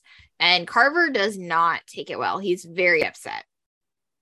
So Stella finds Carver on his way out of shift and asks if she could tag along with him to the hospital, to go to the hospital to see Andre. And so they get there and they're visiting, and Andre's wife mentions to them that basically the construction company is blaming Andre for the accident. And so what should be like a relatively normal, like workers' comp case is now probably going to put them in debt. It's really sad. And like Carver's in disbelief because he's like, this does not sound like the guy I know. And he's just like, he's getting railroad. Like, this is bullshit. So next shift, Stella tells Carver that she got a hold of the report that Andre's company filed. And basically they'd marked the PAL line before work started. So they're just like calling it operator error. And so Carver convinces Stella to take 81 out to the scene. And Carver points out that there is a normal, not crushed flag right where truck parked the aerial for the aerial rescue. So clearly it wasn't there until after they were gone. And like all of a sudden the foreman comes out and he seems like very fishy about the whole thing. And it's like very obvious that he is involved somehow in covering this all up. I just wasn't crazy about this. Yeah.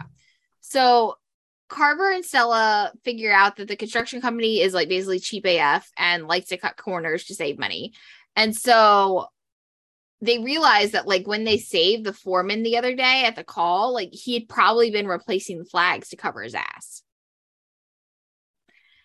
So, and they're just like, how could this have happened? But like it happened because the entire crew backed him up on their report. Like nobody went against what he said because they also didn't want to get in trouble.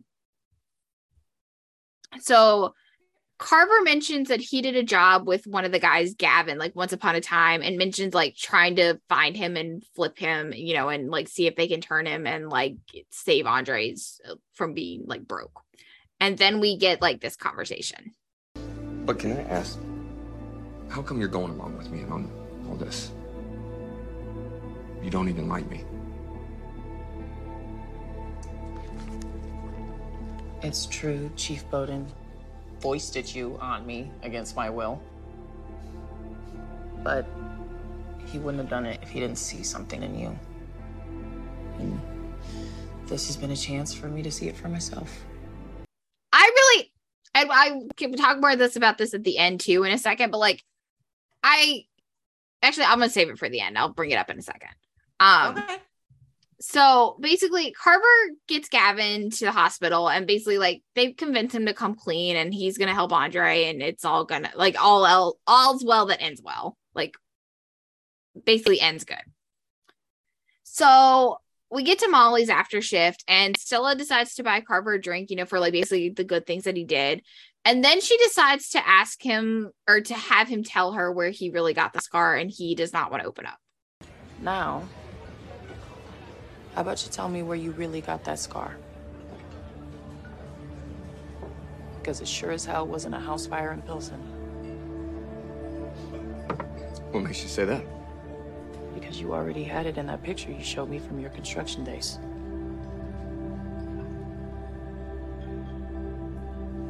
Why lie about it? Okay, look. I get it. I have stuff from my past that I'd prefer to change the story on too.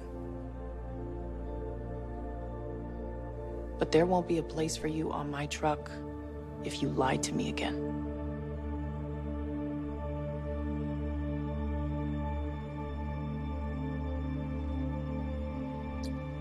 Then I'll just have to keep quiet about the scar.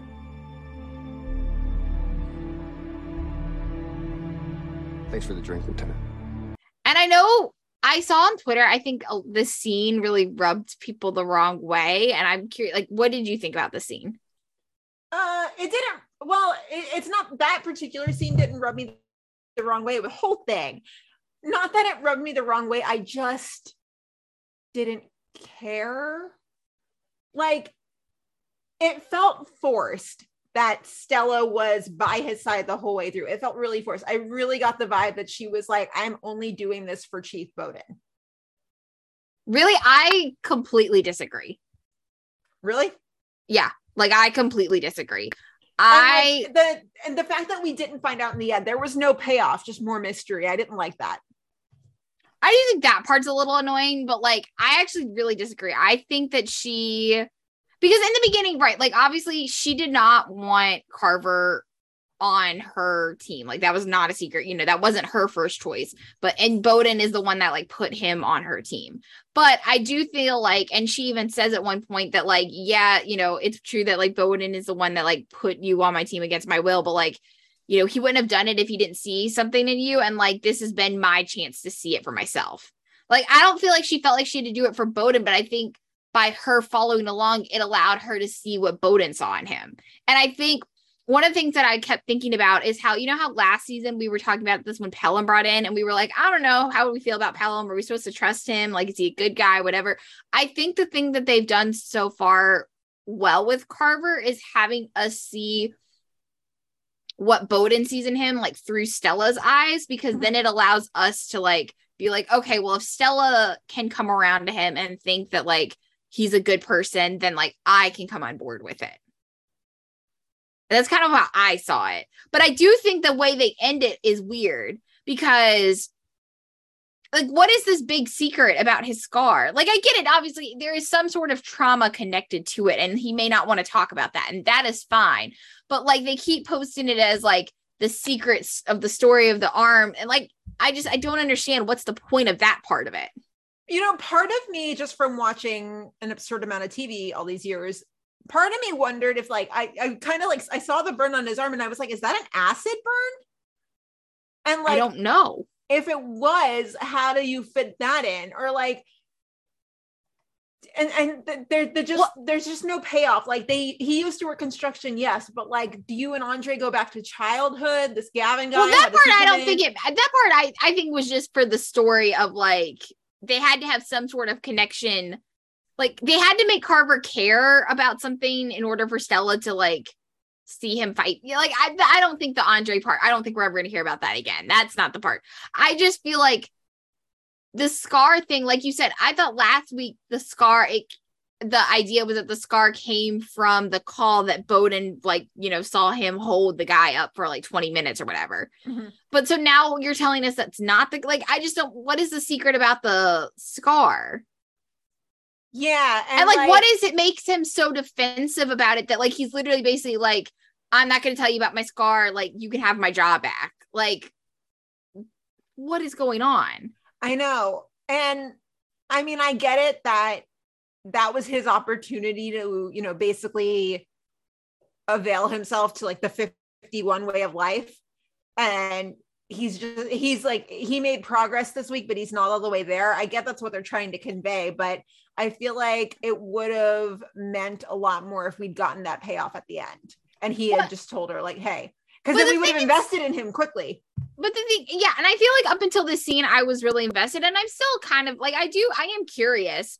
I think the thing too that also kind of rubbed me the wrong way about this scene is like, I thought it was I don't want to say out of character, but like Stella pushing him to be like, you have to tell me about your scar, or like, you can't be on my team anymore. Like, I also thought that was a little weird too. Yeah, I don't really like that whole firefighter idea of like, you have to tell me your trauma. Because remember how Casey forced it out of Gallo? Yeah. Like, I didn't like that either. I was like, that's a deep-seated trauma that he shouldn't have to tell you until he's ready. Right. Well, the thing is that she's like, you know, but there won't be a place for you on my truck if you lie to me again. Like, I get it. Like, obviously, don't lie to your lieutenant, but like, not wanting to open up about your trauma isn't lying. It's just not feeling comfortable yet enough to tell you. I mean, maybe that was what she wanted, was for him to say, I'm not comfortable, instead of him just making it up. But he even says he doesn't make it up. He just says, like, I'll have to, well, because this happens obviously after he makes it up. And she's like, well, then, you know, he's like, I'll just have to keep quiet about my scar. He's not ready to talk about it. Like, why is she pushing him to talk about it? Exactly. And exactly. And that just circles back to like, I really don't understand how a new firefighter comes along and they're immediately like, tell us all of your trauma. Yeah. But like I said, I was really into this until this scene because, and I still, like I said, I'm still very curious about Carver. I don't like hate this. I didn't hate this or anything. I just thought it was weird because I really felt up until this last scene that like they had done a really good job of like us, I don't want to say falling in love with Carver, but like us like understanding Carver a little bit more and seeing what Bowden saw in him through Stella's eyes. Like I thought it was like the really like a good way to do it and go about it. Mm-hmm. And then the last scene happened and I was like, I'm confused. Mm-hmm. But I still really like the storyline. And like I said, I'm intrigued by Carver. That last scene is weird. Yeah. I'm all for getting to know him. It's just like, I feel like they kind of shoved us into the deep end when it should have been kind of gradual. What, you feel like it should have happened in like 5 episodes from now? No, but like maybe chisel it out a little bit more. Like it just felt like a lot of Carver. It felt like a lot of Carver. And I'll be completely honest, since there's a new person, I don't really pay attention to every single bit of dialogue they say when they're new. I just kind of am just like, okay, let me take the high points here. It was just too much too fast is what it felt like to me. Oh, see, I disagree on that part, but like I said, I really liked it. It just the last scene, I'm like, I don't understand what the point of it is. Yeah. Yeah. I mean, I'm looking forward to getting to know him more. I mean, I'm sure once we get to know him more, we're gonna get super attached. Yeah, I want to know what this scar's about. Yeah, absolutely. Absolutely. We did have a few listener thoughts. Devaney said, Carver seems a little devious. Can't quite put my finger on what his motives are. I don't think he seems devious. I just think, like you said, he just has a lot of trauma, clearly, and he's just not ready to be like a complete open, let me tell you my whole life story with everyone yet. Bowden would not have been so adamant about bringing him in if he was devious. Bowden's a really good judge of character. Well, and we even saw that with Pelham last season too. Like, we were all like, what the fuck is this Pelham guy doing here? Like, we don't like him. This sucks, whatever. And like, Bowden was like, no, like, I'm not, he's here, Yeah.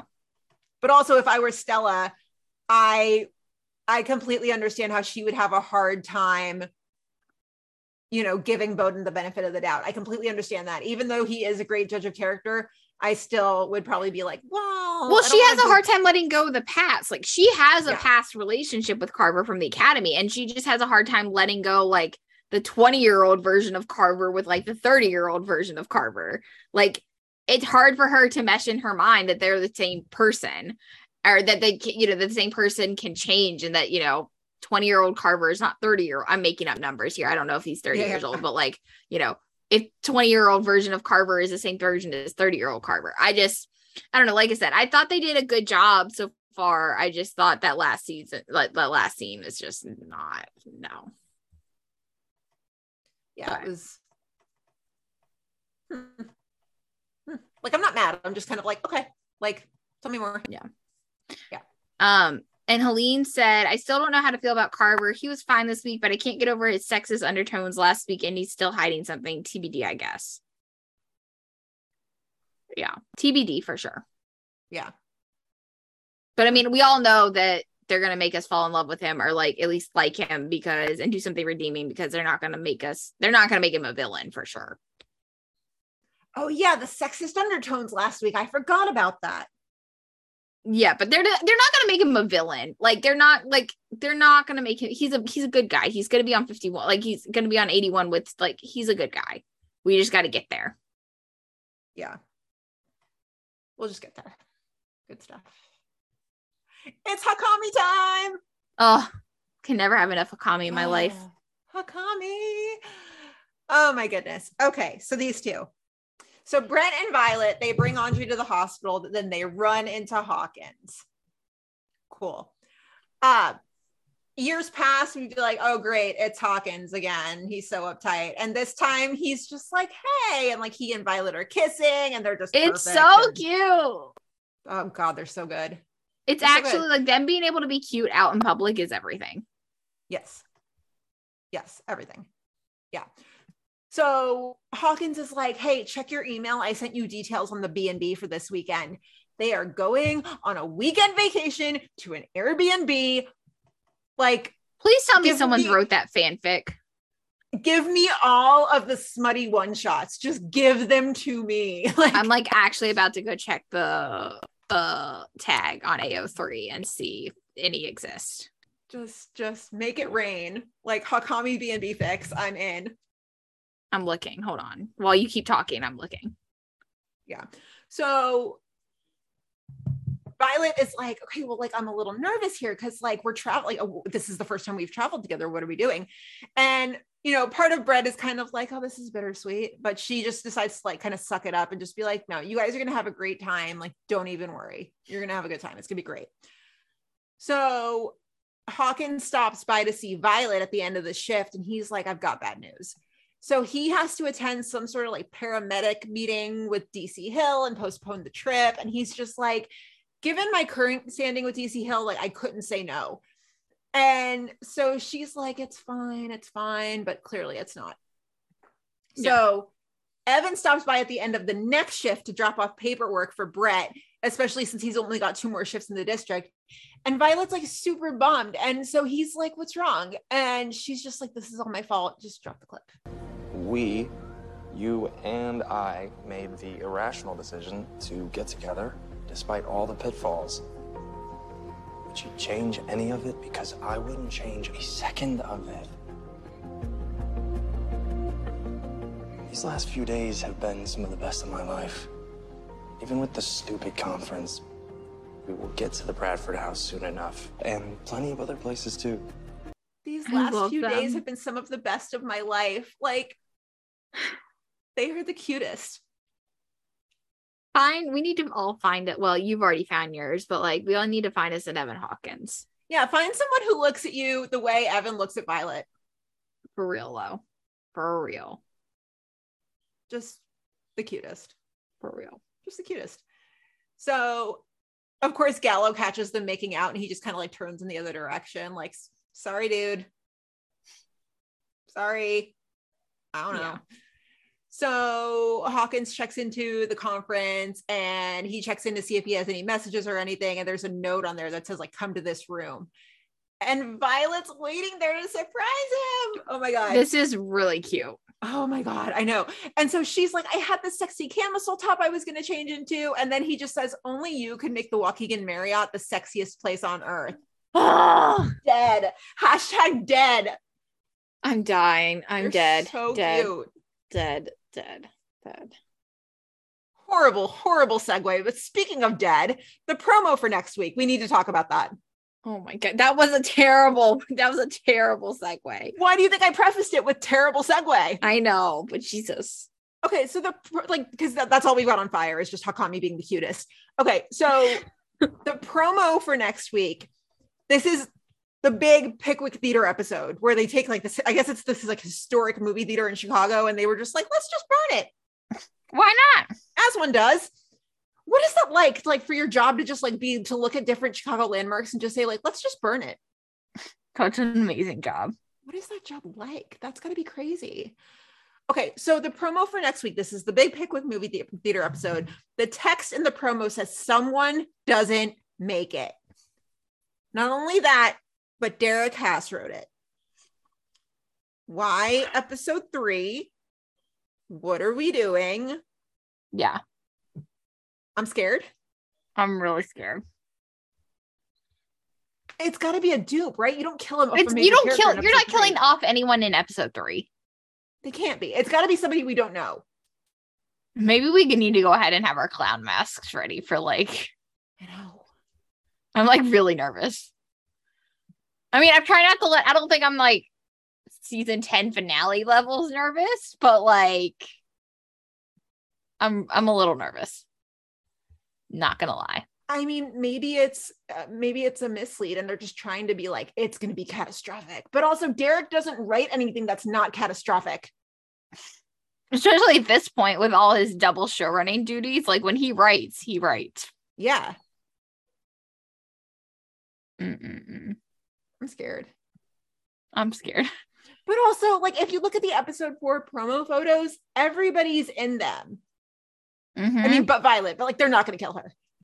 No, they've literally already told us we're getting Violet's family this year. Yeah, no. They're not killing her. Carver's in the promo photos, right?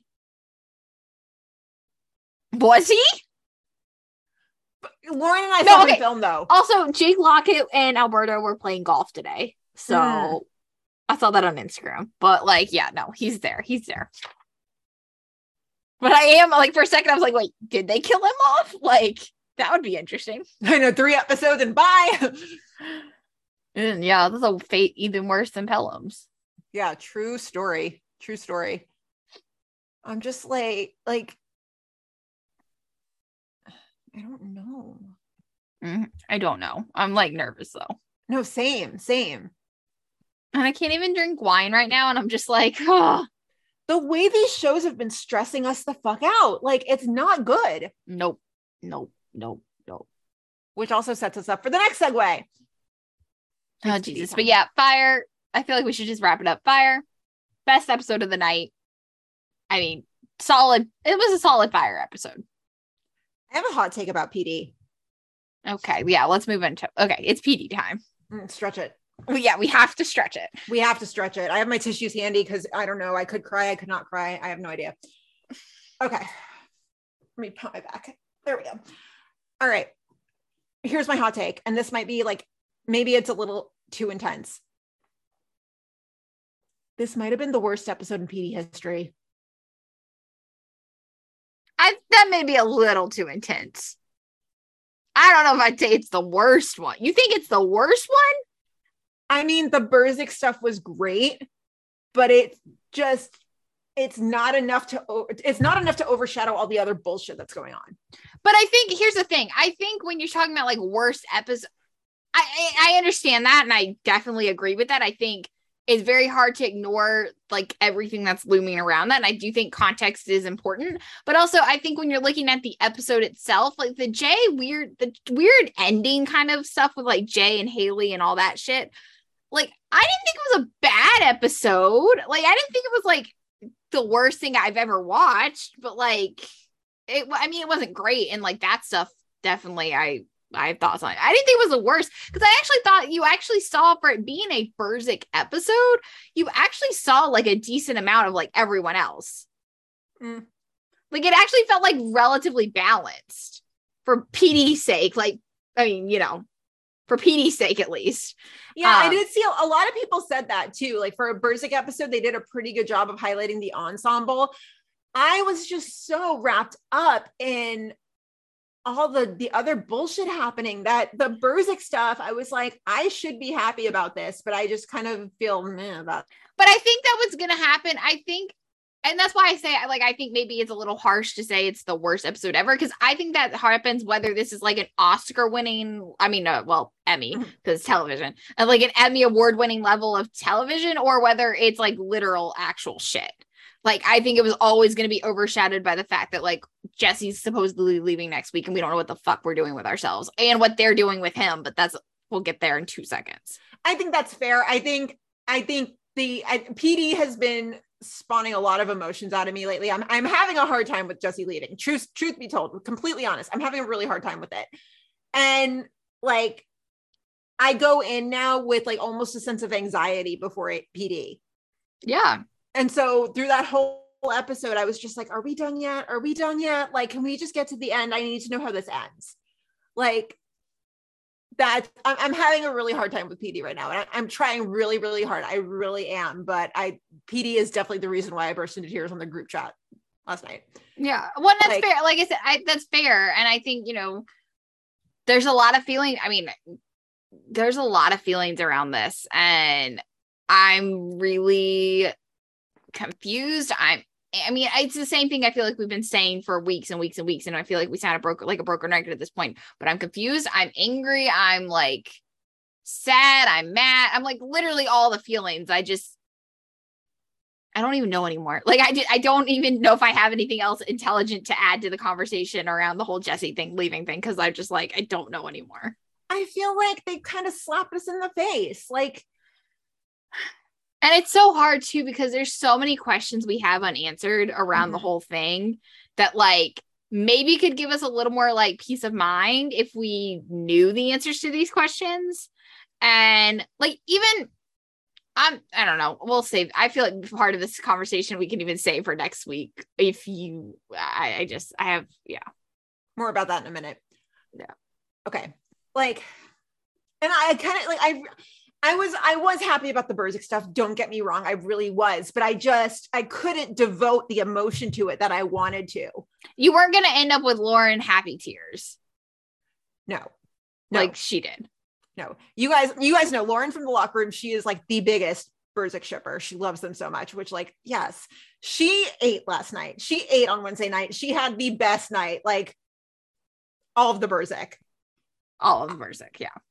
Seeing Upstead in the state that they're in and seeing Jay the way that he is right now, it hurts so badly.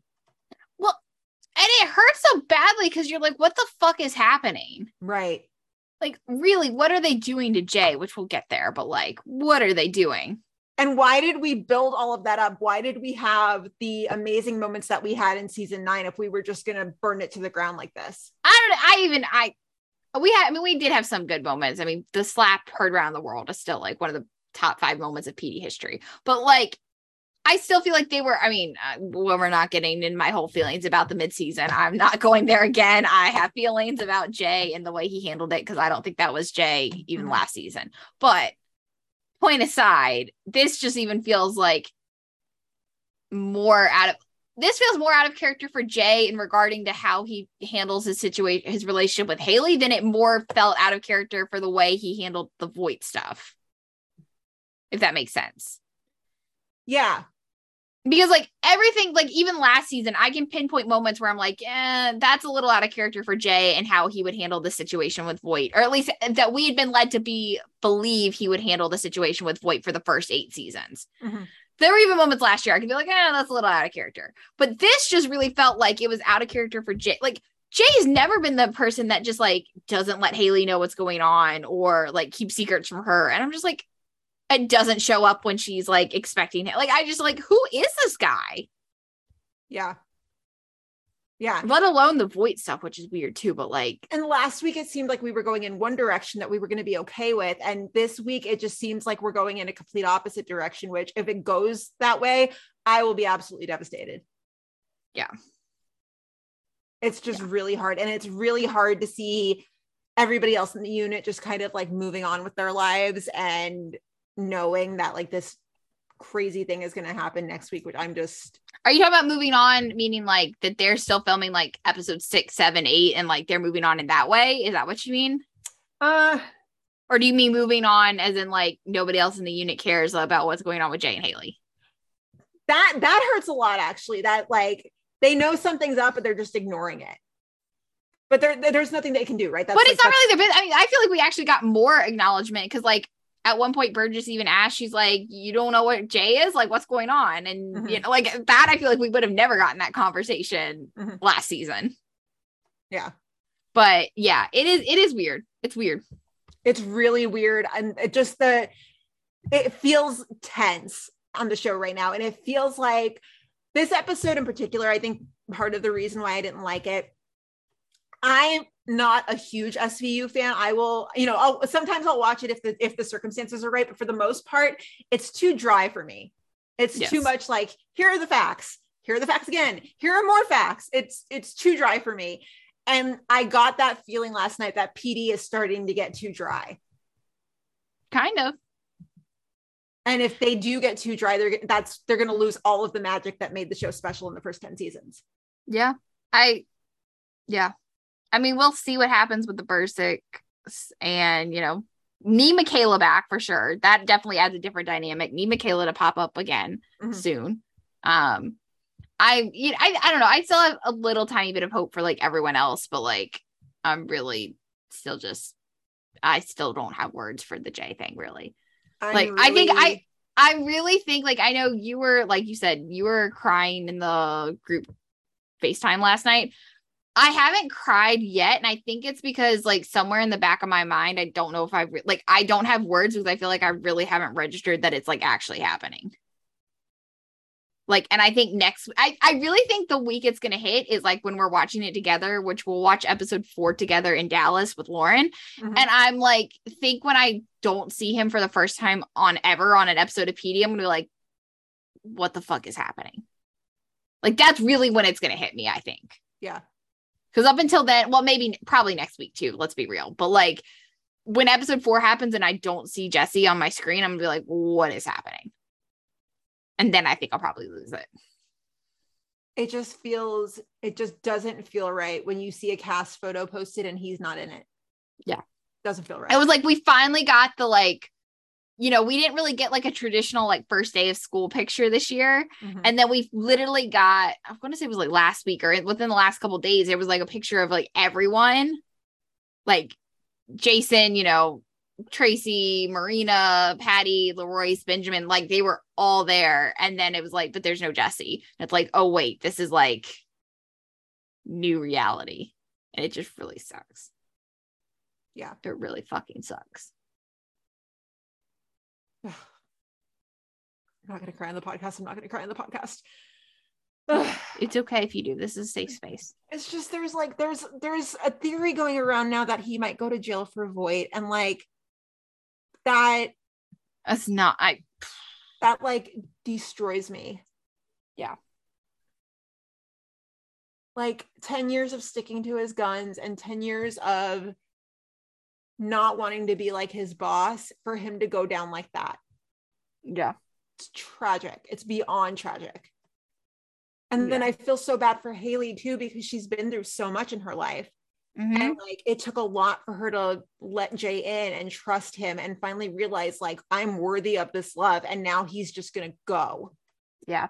Sometimes I was having this thought to myself earlier today that like, you know, not that like, I was kind of wondering, you know, like in the beginning, a lot of times, like it was like Voight or Jay and Antonio against Voight and like kind of everyone else. And I kind of just hit me today. I was like, you know what? Like, I kind of wonder, like if Antonio were here and like he was watching the situation unfold and watching like Jay, someone he really tried, I feel like for a while until Antonio also went off on a weird path, like steer in the right direction of like stick to your morals. Like, you know, like you're going to be a good cop if you just like stick to what you believe in. Like if Antonio was seeing how the situation played out, especially if like Jay does go to jail for Voight, like it's not what any of us ever envisioned. And because it's stupid. I can't even think of it or I will start crying. Like, I don't know why, but like, I feel like Jay struck a chord with everybody. And so to pull him out of the show like this is heartbreaking. And like, it's the like I said, feeling. I feel like we could all, I mean, it was always going to suck regardless. Like we've always said that, like whether Jesse decided he was just ready to move on from the show or, you know, now with this weird, I don't know if he really I think he got fired, kind of whatever this weird situation is, it was always going to suck, right? Like Jay leaving was always going to suck. But I think the fact that there's just still so many like unknowns and the fact that like Jesse is still hanging around set a lot and like potentially working behind the scenes, supposedly, it's like, it's so weird and so bizarre. And I think it's really adding to the fact that like people are in this weird like denial stage. And I'm not saying that people should move on because people are allowed to feel however they want to feel, but I think it's really allowing or hindering people from being able to move on in whichever direction, whether they're choosing to not watch the show anymore or continue to watching the show anymore. Like, I feel like the fact that we have a lack of answers is like really what's preventing people from really moving on. And I can't speak for you, obviously, but for me, I can say it's hindering my enjoyment of all three shows. Yeah. Yeah.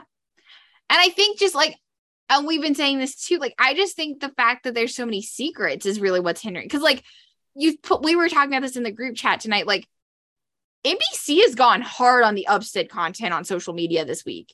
And it's like, just the social media intern for NBC just not know is like that a plan? Like, I just feel like if it's planned, it's really a slap in the face. But if it's not planned and it was just someone doesn't know what's going on, it's like, why? It feels like they're mocking us. Yeah. I don't know. It really sucks. I'm trying, and I still am, like, I'm still definitely gonna stick with it for a little bit for sure after he does leave, because I feel like I want to enjoy it for, like, I really enjoyed the Bergik stuff. I thought Patty killed it. Like, I want to support my other favorites. Mm-hmm. And I really am still excited to learn more about Torres. I really am excited. Like, there's so many things I am still excited for this season, but it's just like, I feel like I can't be excited because like everyone else,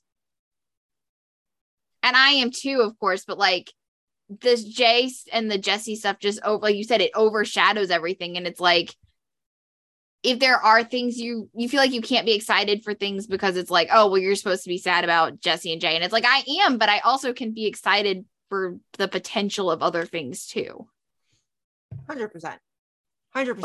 It makes me feel stupid for getting invested because they just kind of reminded us with this that like we can take this away at any point. And it just makes, I've seen a lot of people say that, and I know we've had that conversation in the One Chicago Pod Squad, not even just necessarily in relation to Jesse Lee Soffer, but like with Jesse Spencer. Mm-hmm. And, like we've had that conversation a lot lately, I feel like, in a bunch of different forms.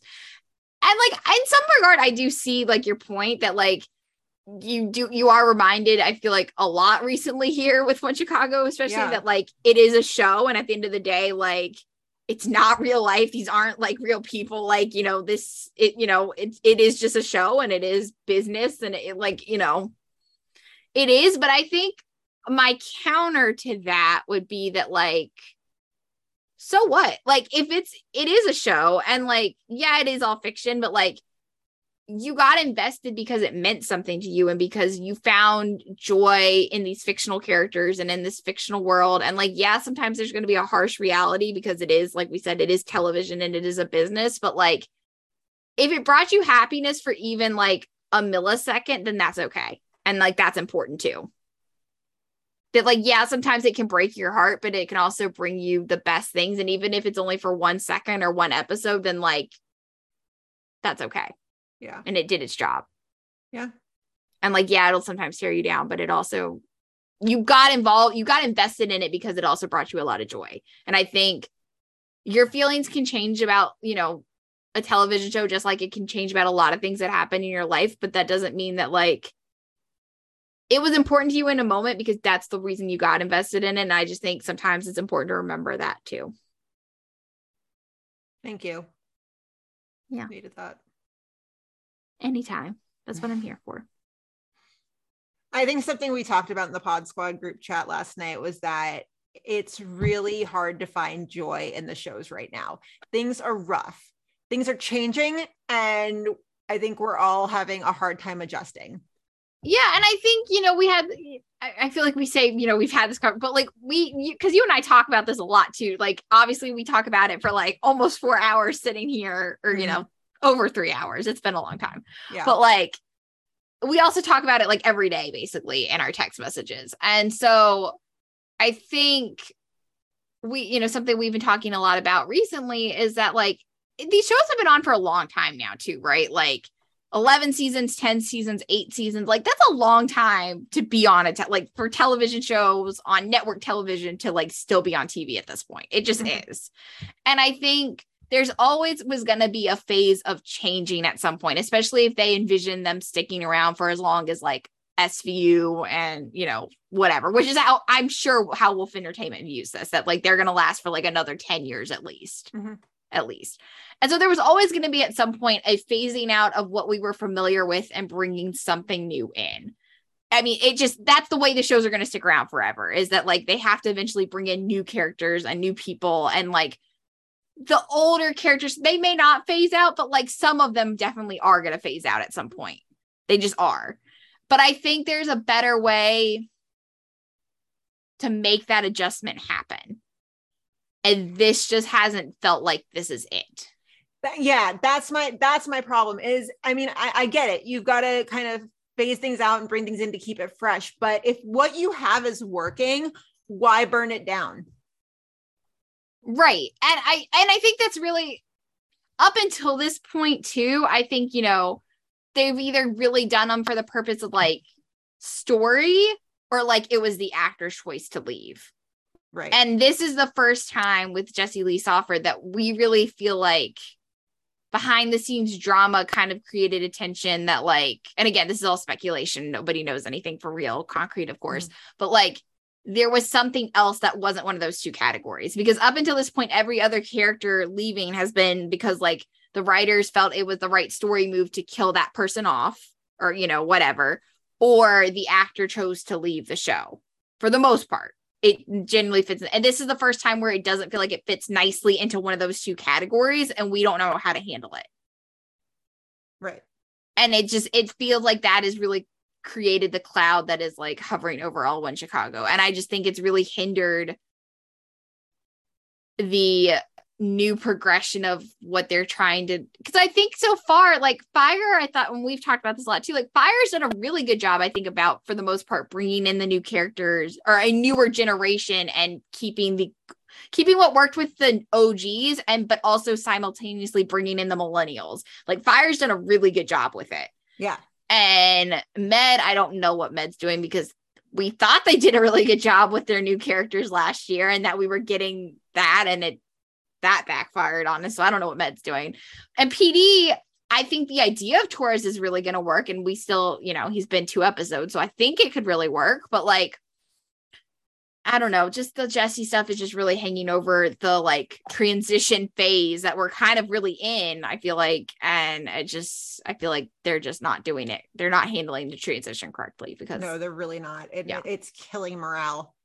Yeah. Just everywhere. It's killing it. And I mean, and this is what I mean, that it's casting a cloud of like over everything. You guys, we had a fantastic Burzek episode.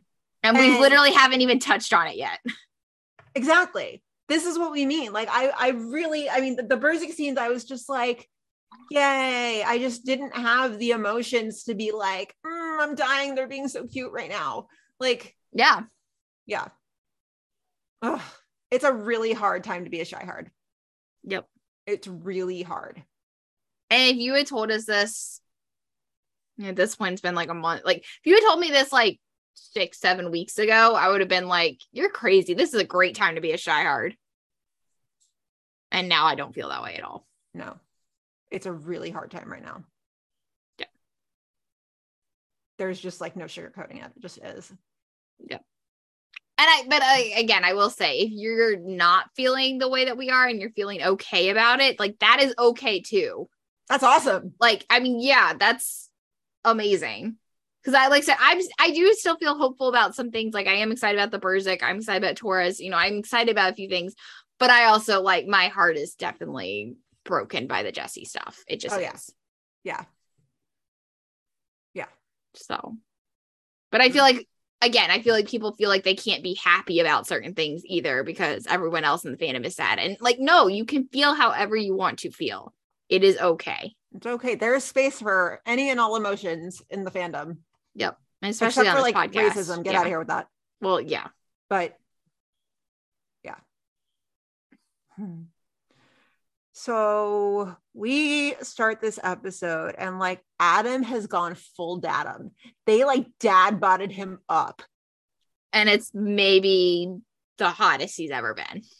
It kind of is though, isn't it? Like, honestly, the beard, the hair, the shorts. It's the first time anyone in Chicago PD for sure, has ever worn shorts. I think it is. Not only do we get like shorts, Adam's barefoot in the backyard. Like, it's amazing. Oh God. Like open button down shirt, like shorts. Oh, he is in full dad mode and it's glorious. It's really hot. It is kind of hot. I know. It's really hot. It's kind of right. Yeah. So Kim gets there and she's like, you're late for work. What the hell are you doing? And he's like, what is it? What do you think I'm doing? He's building Michaela a birdhouse. Like, we are not worthy. I didn't know Ruzek was good with like a hammer and nails. I really thought when he started talking about it, he's like, oh yeah, I'm building her birdhouse. I thought it was going to be some joke by the end of the episode that like it looked terrible. No. It actually didn't look bad. It looked pretty nice. Did Disco Bob teach him that? Who knows? Who knows where he learned that? Knowing Adam, he watched a YouTube tutorial. Oh, for sure. But just the dad energy. Oh my God. It is. He exudes dad energy right now. And it's just, yeah. It is glorious. It's glorious. So basically, Kim came by to pick up Adam because he has to testify in a case that happened like 5 years ago, which I don't think this is a case that we know. No. So, yeah. And the other thing we find out too is that Adam, okay, so the original setup, I think, was for Mac and Kim to live in the house, and Adam was going to stay in the undercover apartment. I thought that was my understanding of how it ended last season. But what's really going on is that Kim is still in her place and Adam is living in the house. And Michaela's going back and forth. Which is ridiculous. Yeah. Like, why are you acting like divorced parents if you're not? Not even together. Yeah, that's insane. And so, and also just like the dissonance there that like, Kim is like, she won't let Adam in and she doesn't want to like live with him or anything, but also she'll drop Michaela at his house for a whole weekend. Yeah. Okay. It makes no sense. Makes no sense. I'm going to sneeze again. Maybe not. Wait for it. No, it's like there. Okay, we're good. We're good. Yeah, so I know you're just making notes. You're like, Gina's fucking everything up. No, I'm just like, because I know in the morning I'm not going to remember what I have to cut out. And that's how I miss things. So I've decided I'm going to start taking notes on if I need to cut something out. It's like a board meeting. Brian is taking minutes. But actually though, I know. Hold on, am I going to sneeze or not? It's like right there. And it's not perfect notes, but it's enough to be like, oh yeah, I need to find this and cut it out. Yeah. Okay, so Adam testifies, and this is basically all about this. It's a case where he's been accused of planting the gun. They pulled a fire on us with this promo. You know how fire, when the filler episodes happen, it's like a call and then it's like a snippet and then it turns out to like happen at the beginning and not be anything remotely close to the episode. Yeah. That's what they did with this. Yep. Yeah. So Adam testifies in this case, and the guy who's like on trial, he's just like, you are a dirty cop. Like, you planted the gun, you did this. And Adam's like, absolutely the fuck not. Like, what the hell? I got a little bit of a laugh when he was on the stand and like the ASA was just like, have you ever illegally? I'm like, stop right there. You work for Hank Voight. That's a yes. Like, stop right there. But out in the hallway, I guess they're just like between, I don't know, they're between something, but Kim finds him outside after, and she's like, dude, you have nothing to worry about if the gun was in plain view. And we get this. Well, you have nothing to worry about if the gun was in plain view. What? I know I've got nothing to worry about. Yeah. What? I wasn't saying that as anything loaded. Okay. I didn't mean Adam. Yeah, of course you didn't. It's just like a knee-jerk reaction of yours to expect the least. Someday you gotta start believing in me, Kim. Not gonna lie, I was kind of glad he finally called her out. Same. Then when he said he was like, it's always like some knee-jerk from you to expect the least, I was like, oh, he did that. Like, yeah, like you've got to start, like, I really was just glad he finally said, like, you've got to start believing in me, because like otherwise, like, what are we still doing here? Exactly. And why did that take you like 5 fucking seasons to say, Adam? Right. And it's like, not saying that he can't still care about Michaela and be Michaela's life if she doesn't believe in him, because I mean that can obviously, but like she has to make a decision about like how she feels. I'm not saying romantically or not, but like, does she trust Ruzek? Does she not trust Ruzek? Like, you know, do you believe in him, like as a cop, as a person? Like, you just have to make up those fundamental like decisions. I have been screaming this from the rooftops since like the episode after the Burzek breakup in season 3. I'm like, no, he changed. He's good. He's ready. I've been like screaming it from the rooftops. I can't believe it took Kim like 7 years later to discover this. Yeah, well, I mean, I wouldn't argue maybe right after the Burzek breakup that he changed, but like definitely by now he is definitely proven himself. Yeah, big time. So the court is like, yeah, Ruzek, like you acted correctly. The appeal's denied. You're good. So Ruzek's on his way home. Suited up Ruzek, might I add. Looking sexy AF. Oh, yeah. Suited up with the sunglasses, like #blessed. Mm-hmm. #blessed. So we're 5 minutes into the episode. We should have known this was all going to shit. So Ruzek's in the car on his way home when a 10-1 gets called because prisoner guy who Adam just testified against hijacked the prison van. What? Yeah. What? Mm-hmm. If I'm Adam, I'm probably just like, really? Okay, really? Yep. Yeah. So he follows the van until it stops, kicks out one of the guards. This guy, Wilkin, the prisoner, he broke out of his cuffs. How? That's not easy to do. Yeah. Broke out of his cuffs, took the guy's gun, and then took another prison guard named Tiana hostage. Just great start to the day. It's probably not even like 10 a.m. And I was going to say, it's like not even lunch. And I know. Adam's already like, oh, fuck. I'm still hung up on how he broke out of the cuffs. That's not an easy thing to do. When they like blow it off with this comment about how like, oh, he must have grabbed a paperclip from like while he was sitting there. It's like, but even then, like, that's not easy. You can undo a pair of handcuffs with a paperclip? That's all it takes? Well, I mean, I'm assuming it's like you could pick a lock with a paperclip. I couldn't. I wouldn't know what I mean, I'm not saying I could. I'm just saying, theoretically, people can pick locks with paper clips. So I'm assuming it's very similar idea to that. I have so many questions. So we get back into the bullpen. It's Haley, it's Kevin, Adam, Kim, and Torres. It is his first day. It is his first official day. First official day. He's still in his white t-shirt. Yep. Yeah. He was in his white t-shirt when you saw him filming too, right? Correct. Oh man. Yep. Still, that after the midseason is looking pretty good for the plaid bet. I know. I'm so disappointed I didn't ask him, like, how long do you think until Torres wears plaid? Oh man. But I was too busy trying to remind him, like, hey, you came on my podcast last week. And hey, we want you back for like an actual chat. Yeah, please. Please. We just want to get to know you. Yeah, so back in the bullpen, it's Torres' first official day. There is no Voight, there is no Jay. Okay, so they get a hit on Tiana's cell phone and decide to start by tracking that lead down. And all they find the prison guard, or they find the prison man, but it's empty. And Jay and Voight finally show up. Finally, it's like, what the fuck? Like, what were they doing? Which, I mean, we find out later what they were doing, but like, still. It's so bad. I'm just going to say it. Jay was an asshole this episode. He's not the Jay that we know and love. And that's what's really frustrating. It's crushing. Yep. It's insane. So there was a witness there who saw a blue Honda with a black female pull out of the garage. And they basically are like, okay, let's work that lead. So Haley's like, you left early today. Like, what were you doing? And he's just like, I was with Voight. Why are you being so secretive? This is Haley. Jay. Your wife. Your wife. Your wife. You could maybe get away with this shit a little bit more. I still would think it's inexcusable, but you could get away with it a little bit more if you were just dating. But like, nah, dude, you're married now.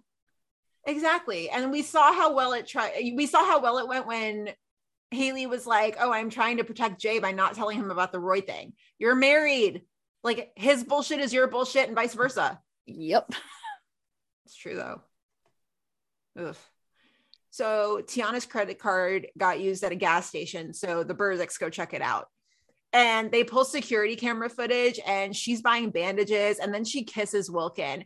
And Adam's just like, all of us, he's like, do you see what I'm seeing right now? Like, I'm not seeing this. No fucking way.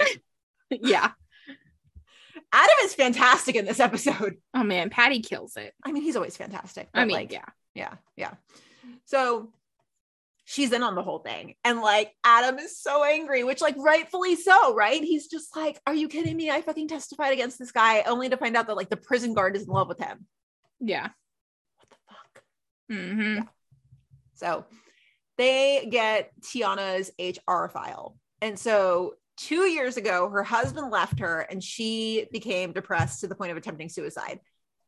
She returned to work after a leave and then started counseling Wilkin at the prison chapel. Counseling, air quotes. Ruzek says something about that too. That's pretty funny. Yeah, they're basically like, oh yeah, that's probably like code for hooking up in the, I don't know what it's called. I don't know what the church term's called. Yeah. But anyway, yeah. And so like she left Wilkin a note in his pillow. And it just kind of talks about like, there's a note in there where that's just says like, I am your lamp. And Adam's like, lamp? Yeah. And enter Torres because he comes in clutch. He's like, it's a Bible reference. Like, yeah. So I'm looking forward to that part, how Torres is just going to fill in the gap where people are like, what the fuck is this? And he's like, it's this, move on. Yeah. Like these are the things you don't know. Yeah. So the Honda gets tracked down to a place with a motel nearby. They go take a look. They don't see anything at first, but Voight like completely overreacts and it ends with them breaking into an innocent woman's room. This was so unnecessary. Unnecessary. Just Voight things. And he's going to get away with it because it was an exigent circumstance, or he's going to claim it was an exigent circumstance. Voight makes me sick. Mm-hmm. He makes me so angry. Like, I just don't understand. I just don't understand. Yeah. Why is Voight? Why? But yeah. And Jay was like totally cool with it too. Like Jay just charged in and then was like, sorry, bye. Yeah. what the fuck? And like this poor woman had a baby and like she was screaming and like so fucked. Yeah. Yeah. So Torres and Kevin, which I think we're dubbing Ocean Water, which is the best thing I've ever heard. Shout out to Benjamin for that one. Yeah. They find a hardware store that caught Wilkin and Tiana walking in the other direction away from the motel. So Kim's like, well, wait a second. You know, if Tiana's a true believer, then she probably went to the church. Mm-hmm. They find Tiana, but they don't find Wilkin. And so she would say, I said, yep. So she's like, he's not an addict. He's a good man. Like he's fine. And Adam's face, he's just like, you've got to be fucking kidding me. Yeah, the fuck. Okay, I was going to say take it over from here, but you just yawned. No, I got it. Okay, go ahead. So a random guy on the street basically tells them, like, you know, that he literally like 10 minutes ago told Wilkin like where to go score some PCP. So it takes them to this like random abandoned mall where they like question a couple perps about like whether or not they've seen Wilkin, and like one of them at one point pushes Voight like back because they're having this confrontation. So Jay all of a sudden like punches the guy in the face and then claims that like the guy was like assaulting an officer, and it's like, who the fuck is like, what the fuck, who is this Jay? I don't know, and I hate it. Yeah, it really sucks. I'm just like, this is not the Jay Halstead that we know and love. I hope they're not trying to make us hate him so that like we're just like, yeah, go leave. No. Jay was an asshole in this episode. Yep. So basically those perps finally come clean and they're like, yeah, Wilkin's still somewhere around here. So they finally come across Wilkin and like they end up starting a shootout, and it ends up killing a little girl.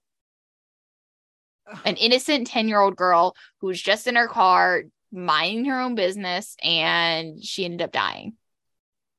We OD'd a kid in episode 1, and now we've just murdered an innocent 10-year-old. What are we doing? Yeah. Can we stop? Please.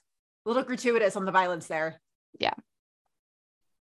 So of course, like Burzek is the one to help this little girl through, you know, the end of her life, and the Datum vibes in the scene, though, we're gonna pull those audio. Hey, kiddo. Hey, kid. I'm Adam. What's your name, sweetheart? Chloe. Okay. You're gonna be all right. You hear me? You're gonna be okay. Is she in that ambo? Kim, come here. God, no.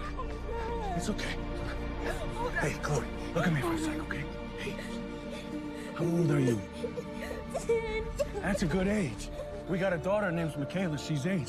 Do you like horses? Yes, she does too. She likes all animals. And she gave me this. She did. It's pretty cool. Oh, God, no. Yeah. All right, here. I'll let you have it. Okay. It's okay. It's okay.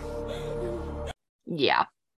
Patty just slayed this episode. Oh my God. His acting in this was chef's kiss. And like the fact that like he got down on the asphalt with her, like didn't crouch or anything. He was down on her level, and like the way his hands were shaking when he handed her the horse. Yeah. Oh my God. Well, immediately from the beginning, he's like, we have a daughter named Michaela. Like, I was just like, oh my God, all the tears. I know. All the tears. I know. And Kim was just kind of watching Adam and just was kind of like, I don't know if it was impressed. She was kind of emotionless the whole time. Mm-hmm. Yeah, because I think she was finally really I mean, even just by the way in that, it wasn't even the point of his thing, but like just seeing him not only claim Michaela as his daughter, but be like, clearly he knows her. Like, you know, he's like, do you like horses? Like Michaela does too. Like she likes this. She, you know, we have this bond. Like basically he was just laying everything about Michaela out on the line and how much he loved her and he was there for her and, you know, whatever. And I think Burgess was finally just seeing it. I think Kim was just finally like, oh shit. Like he's not someone who's just like going in and out of my daughter, you know, our daughter, like this is his child too. And I just think it like finally something about whatever that moment was just like clicked with her. Why did Kim have to watch a child die? I know. It's like, Jesus. But yeah. Don't get me wrong. I'm glad she came around, but also why did it take that? Yeah, I don't know. But, you know, sometimes the brain works in mysterious ways and things that you think shouldn't be important are important, you know? Yeah. Yeah. So, And then like when the little girl died, like Adam was like more emotional than Kim. Like he was holding back tears, and that's something we've never seen out of Adam. Yeah. Man. Oh man. That was a crazy scene. But also stop hurting the children. Seriously. Oof. Seriously. Yeah. So we're back at the district. Adam basically questions Tiana, and he's like trying to play her guilt for like Wilkin killing the little girl Chloe at the mall. And like she doesn't fall for it at first, like at all. She's not fazed. But what does ultimately get her though is that Adam tells her that Wilkin has been writing letters to other girls too. And so this convinces Tiana like to come clean about everything. And she basically gives Ruzek the name of Wilkin's friend that he was going to go meet up with, this guy Hawk. And so all of a sudden we're back in the bullpen, and Haley gets a call from none other than her brother-in-law, Will. Does Will even know that he's talking to his sister-in-law? Yeah. Is the question. For real. So we obviously don't see Will at all. We only get Haley's side of the conversation, which more on that in a second. But basically what it was though, like, what we can pick up is that like the other guard is out of surgery, and like Will has asked about like how Voight's feeling. That's all we know. Really, that's kind of what's said. So Torres is able to pin down Hawk's real identity, and they, then go to his last LKA. So Burzek rolls up on the scene, and they go to the door, and like Hawk doesn't let him in, and basically because they have a warrant, they can't like force themselves in. But Kim noticed a gun in the gym bag, and since he was a criminal, obviously who is on patrol, that would be a violation. So they can then enter because of that. So that's what Kim wants to play. But Adam hesitates to move because obviously given what he was on trial for or testifying about earlier on, like he is hesitating. But Kim goes ahead and goes for it. And basically they end up getting Hawk in custody. He comes clean about what he knows about Wilkin. He's like, look, I gave him some money and like a ride, and Wilkin changed the plan because he's paranoid AF, and just, yeah, this is his plan. So basically Hawk took him to a bus station. So like intelligence decides to like go undercover there. And basically Kim is the one who gets on the bus. Wilkin comes out of the bathroom, and Kim just like ends up killing him like right there. Ooh, the 102 vibes from when Diego was kidnapped. Yep. I was just about to bring that up. I was like, oh man. The vibes. The actual vibes though. 10 but also, years later. I died when Adam got on the bus and he was like, get behind me, like get behind my vest. At first I was just like, he's being protective again. And then I was like, oh, it's because she's not armed. Oh, yep. I die. They're so cute. Yeah. So that's kind of the end of the case. And then we get this weird moment. So Jay tells Haley, that Voight has him covering the paperwork on the case. That part's not weird, but like, he's like, I'll be home later. It's like, I got a little bit to wrap up here. He's like, I'll be home later. And she's like, okay. And like, he tries to walk away, and she like stops him, and she like brings up what Will told her, that he and Voight, like where he was this morning was that he and Voight were at med, and like he worked on Voight's wound. And she's like, I just need to know like what's going on. And Jay's like, yeah, Voight wanted to keep it off books so he wouldn't get benched. And then we get this. His stitch is reopened. And we didn't want to get him benched, so we had Will take care of it off book. You could have told me that. I know. Why didn't you?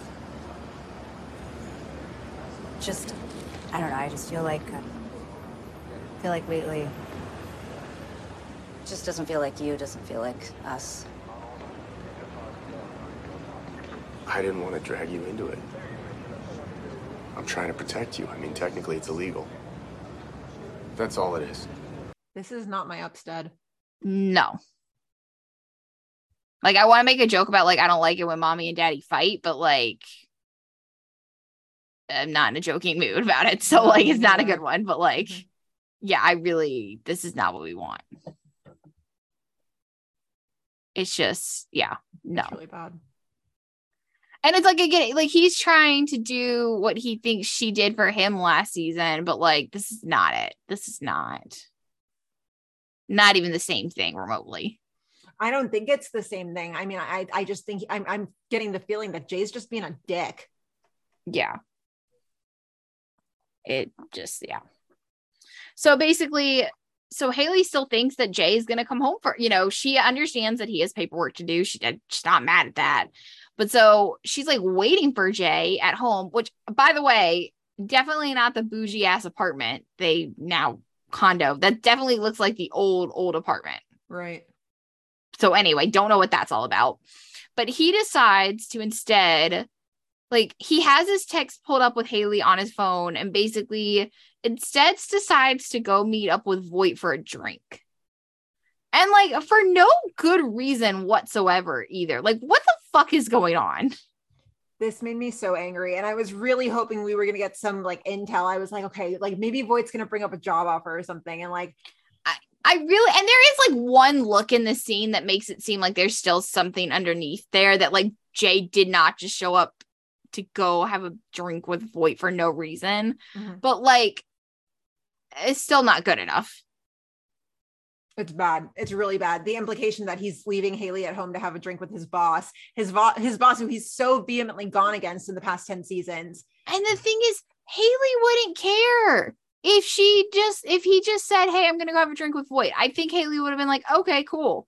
Like, enjoy yourself. Yeah. Like, she doesn't care. What she cares about is being lied to and like, yeah. Hang on a second. Babe, don't turn the AC on yet. We're almost done. Okay. See, she doesn't care, but also it's just, I don't like the idea of him leaving her at home like that, like wondering where the hell's my husband. Yeah. Because he says he's supposed to be home and he's not. And it's so not like Jay. No. And like, if Voight did pull him into some sort of undercover work, like, how did you get Jay to do your bidding again? I have so many questions, which, I mean, I feel like these are more of a discussion for next week, but like when we have maybe somewhat answers, I don't understand. Well, let's finish. I think there's some like listener questions about kind of what happened. So we'll save that but anyway. So yeah. Anyway, point being, we're really confused about what the fuck this was and who the fuck this Jay Halstead is. Really just that simple. But the episode does end on a happy note, or a more happy note, because we get the scene with Kim and Adam in the backyard, and we're just gonna play it. It needs work. Well, but just a little. I mean, even more than that. It needs life, family.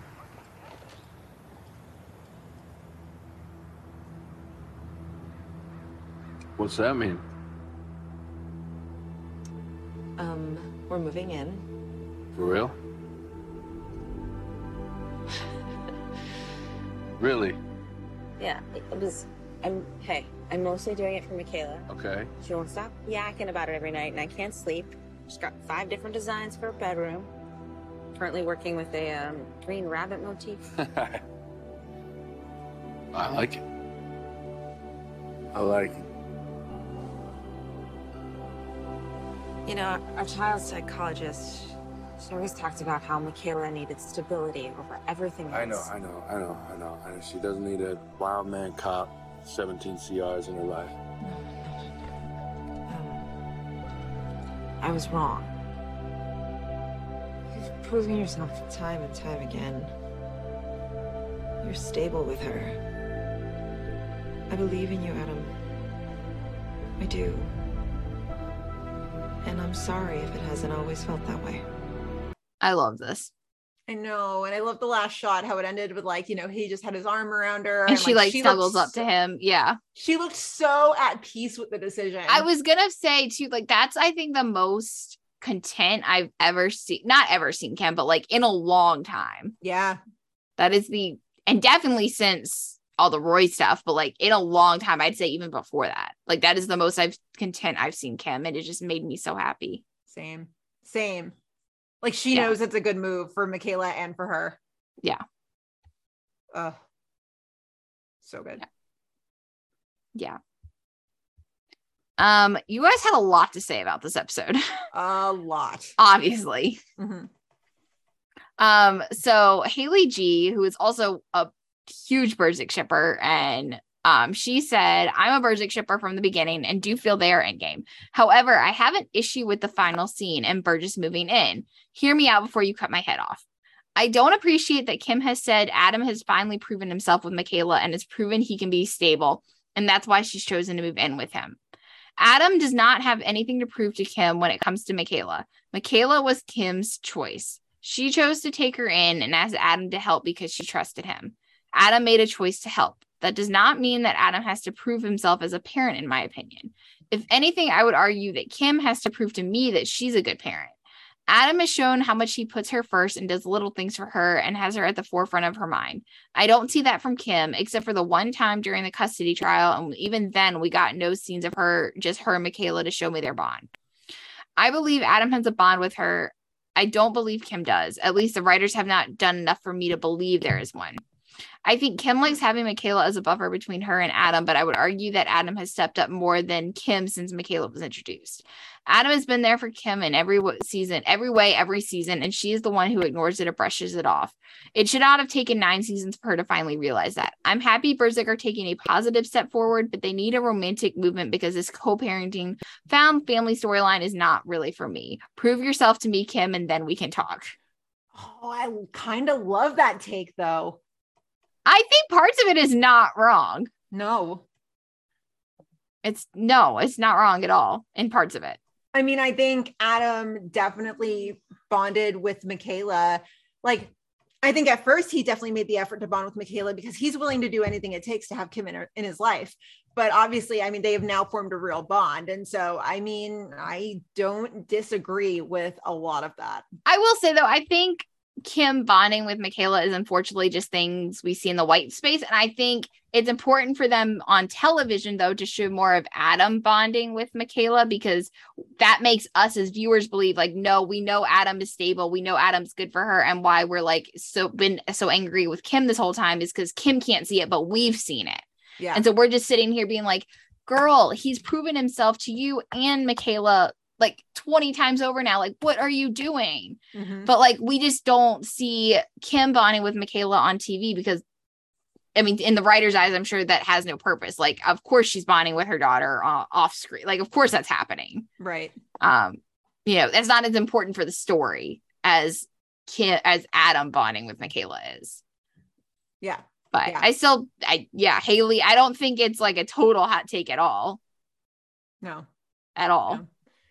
Devaney said, who hurt the writers so bad that back-to-back tender age child deaths seems like a good plot point?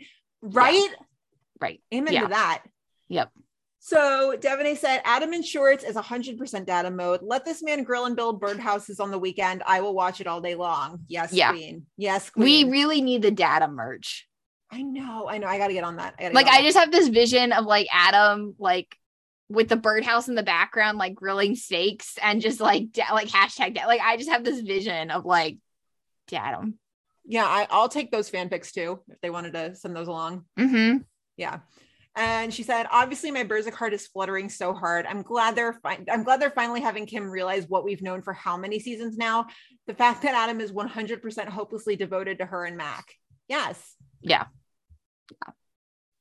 Helene said, what the fuck is going on with Jay? I am so confused. Why is he shutting Haley out and hanging out with Voight all of a sudden? This is not the Jay we know. Mm-mm. No. She said, I did enjoy seeing Haley in charge of the unit when Voight and Jay were MIA, but at what price? Yeah, I did notice that too. I would definitely, if we're not getting Sergeant Jay Halstead era, then I will gladly take the Sergeant Haley Upton Halstead era. I wonder if Voight is going to let that happen. No, he's not. But I'm just saying I would watch it 10 out of 10. And it would be amazing because I really did enjoy this. Mm-hmm. No, same. And at that point when she was running point, I was like, you know what? If this is going to be the new dynamic going forward, I can work with this. When it actually felt like she kind of got everyone involved. Mm-hmm. It was like, oh, Torres, I need you to do this. But like, it was like, it wasn't, I don't know. It's just something about it felt very different. And I was like, oh, this is a nice change. Yeah. And then she said, at last, the Burziks, we're moving in. I was wrong. You've proven yourself time and time again. You're stable with her. I believe in you, Adam, and I'm sorry it hasn't always felt that way. I believe our Burzik bingo cards are almost full now, right? I'm looking forward to their completion. Yeah. I could have done with a line of like, sorry about that time I kicked you out of the apartment after you almost died. I could have done with that, but it's cool. I feel like if we do Valentine's cards this year, like that just needs to be the Valentine's one for Burzik. Oh, 100%. So Franzi said, we have to acknowledge that this was a non-character centric episode that actually had some continuity and followed up with the last episode. Plus we saw Trudy and even got some Torres bits sprinkled into the mix. That felt great. Hope the writers realize that there's enough room in one episode to focus on multiple characters and that this wasn't a one-time thing because it's the episode before Jesse's exit. Yeah. True. She said, I like the Burzik stuff. It was definitely good to see them communicate and see Kim apologize. I'm trying not to get my hopes up too much though, because we've been fooled one too many times and it's always one step forward and two steps back with these two. I feel good about this. We got this question too. And somebody was like, how long do you think it's going to last? I'm like, I think it's going to stick around. I don't think we're necessarily jumping into like them making out in like 2 episodes, but like I don't think we're moving backwards anymore. Right. So yeah. Right. You're telling me that Kim and Adam have slept separately all these years and Kim has never once been tempted? Well, I mean, there was the infection, stress of the day, you know, which got her pregnant, but the intrusive thoughts won that round. Please forgive me. Anyway, she also said, now about Jay, what is going on?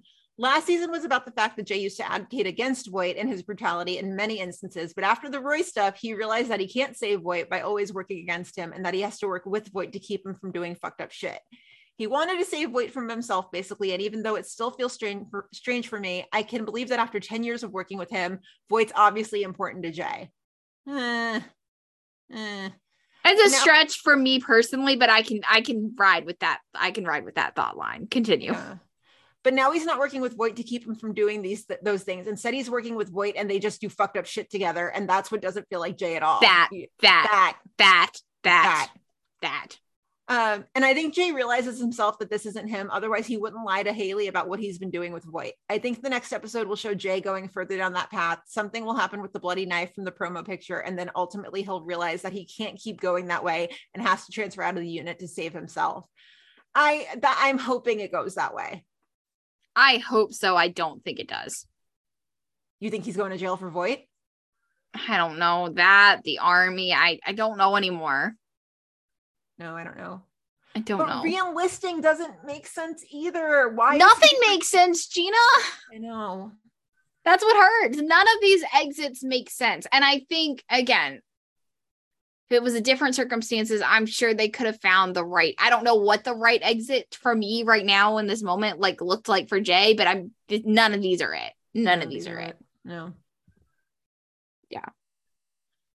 Emma S said, I know you ladies have mentioned character development before, but I'm just in shock of how PD is ruining all of Jay's character development they built for 10 years. He was never besties with Voight and was adamant he didn't agree with his ways of policing for 10 years. There should be no having drinks together scene and Haley having wine by herself. No. And then she said, why is Jay lying to Haley? He's being so secretive and rude to her. The Jay we know would never be this way without some type of trigger causing it. I think there's definitely obviously something going on. We just don't know what it is yet. I just don't understand why, like, Jay has tried so hard in the past 10 years to like make Voight make sense in his life, you know, like he's just tried so hard to make it make sense and it just doesn't. And it's like, when are you going to realize that you need to walk away? Yeah. I don't know. I don't know either. They said, or she said, how do they justify this 180 of a personality change? I want someone who works on the show to explain how we went from punching Voight in 9-4 to in 9-2 getting drinks after work with Voight and being buddies. Exactly. Yeah. Also, why is Voight not telling Jay to go home to Haley? Not that he cares about their marriage, but because he would rather be a miserable man and drink alone and not with Jay. Because Voight's a selfish fuck. That's why. I said that. And she said, I would be a little more okay with this whole Halstead goes AWOL for half a season. If they half the season they spent half of the season they spent showing his character development breakdown through maybe having his PTSD, more noticeable PTSD breakdowns, triggers that end up triggering a new persona from Jay that leads him down a bad path. It would make so much more sense that he's leaving or doing all this crazy shit if there was more of a backstory to it. Yeah. I mean, we're going to find out next week, but it's not going to be satisfying. No, I agree. It's the fact that it's happening in 3 episodes is like the issue. Mm-hmm. I mean, the bigger issue, I should say. Mm-hmm. And then she ends and she says, if they do all of this horrible stuff to Haley and her relationship with Jay, that they make up for it by giving us a good Upton and Burgess scene with her comforting Haley or someone in the team comforting her over the trauma that she's now going to have to go through with Jay leaving. This is so fucked. Yeah. That shouldn't be like our consolation prize. It's like, well, Haley's really hurt, but like, at least we get to see her, like, you know, Kevin comforting her. Like, no, that's not, no. At BBT Wrestling said, how good was Torres tonight, already proving himself to be a good member of the team? This circles back a little bit to what we were talking about earlier, is that, listen, I wanted to be excited. I really did. I just did not have the emotional bandwidth to be like, yay, he's here. I was just kind of like, I can't process this.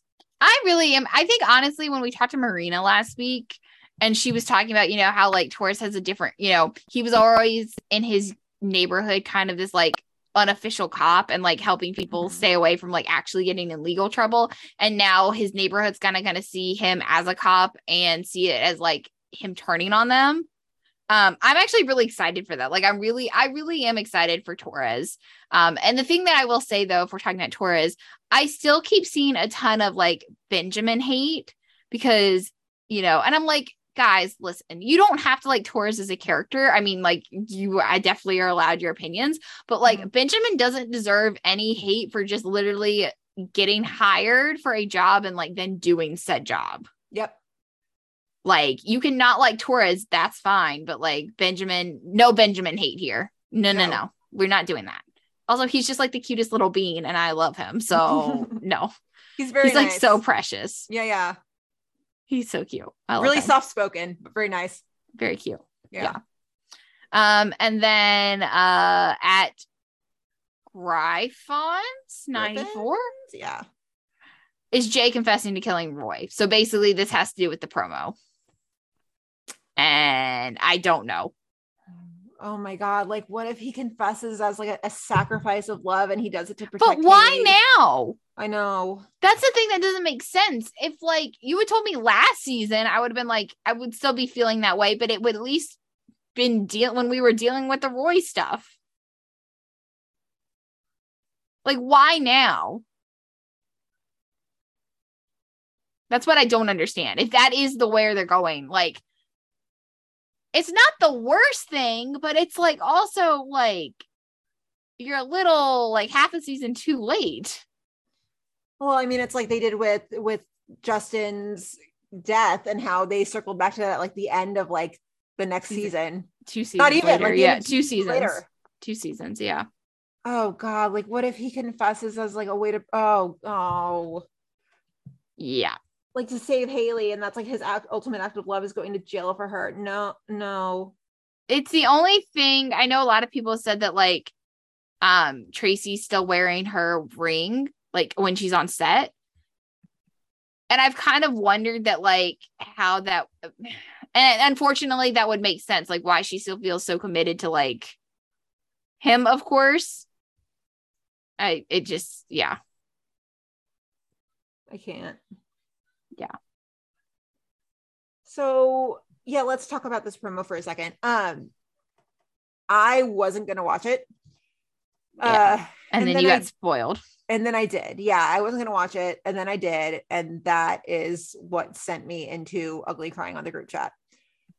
I have made the decision for me personally that I am not going to watch 10:03. You've officially decided. I know you were thinking about it, so you've officially decided. I've officially decided. Okay. I've made the decision for me. I don't this close, and also this close to the wedding. It's going to be a week away, and like, I care about the shows, right? So like these things, you know, they hit hard. And so I've made the decision personally that I am not going to watch 1003. I'm going to kind of treat it like the Supernatural finale and like never watch it. We'll see how well that goes.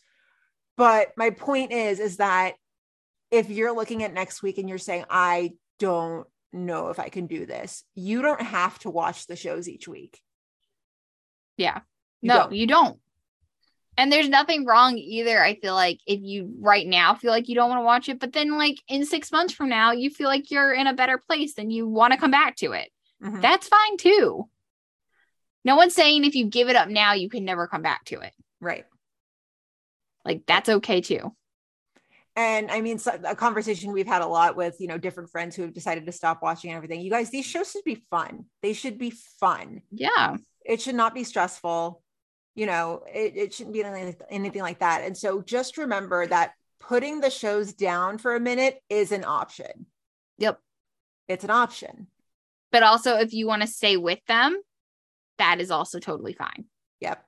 Because that is kind of right now, my feelings is I'm planning to stick with them. Yep. So, and obviously the podcast, just because Gina is not watching next week does not mean the podcast is going anywhere. No, we're not going anywhere. We're not going anywhere. It's just, it's a lot for me to process Jay's exit, as you guys know. And you're getting married in like 2 weeks. So we don't need the emotions on top of, we don't need emotions on top of emotions on top of emotions. I don't need those Jay Halstead feels on my wedding day. But that's an option. Just remember that, you know, you can put down the shows if you need to. I'm making the decision just for my mental health and my sanity, because I know I would be for a week. Useless. Yeah. Next Friday. So, that's an option. Just remember that's an option, but no, we're not going anywhere. Oh my God, no. And I'm coming back for like 1004. Like I'm just 1004 we're gonna get to record in person together. So like it's gonna be amazing. 1003 is gonna be my 404 of fire. Okay, like it's the forbidden episode for me. Yeah, I'm not touching it. I'm not doing it. So no, you're definitely coming back, because like I said, the week after episode 4, we're gonna be watching, not only watching together in person, but recording together in person, which is literally never happens. Ever. No. So don't worry about that for a second. You guys are stuck with us for like ever. But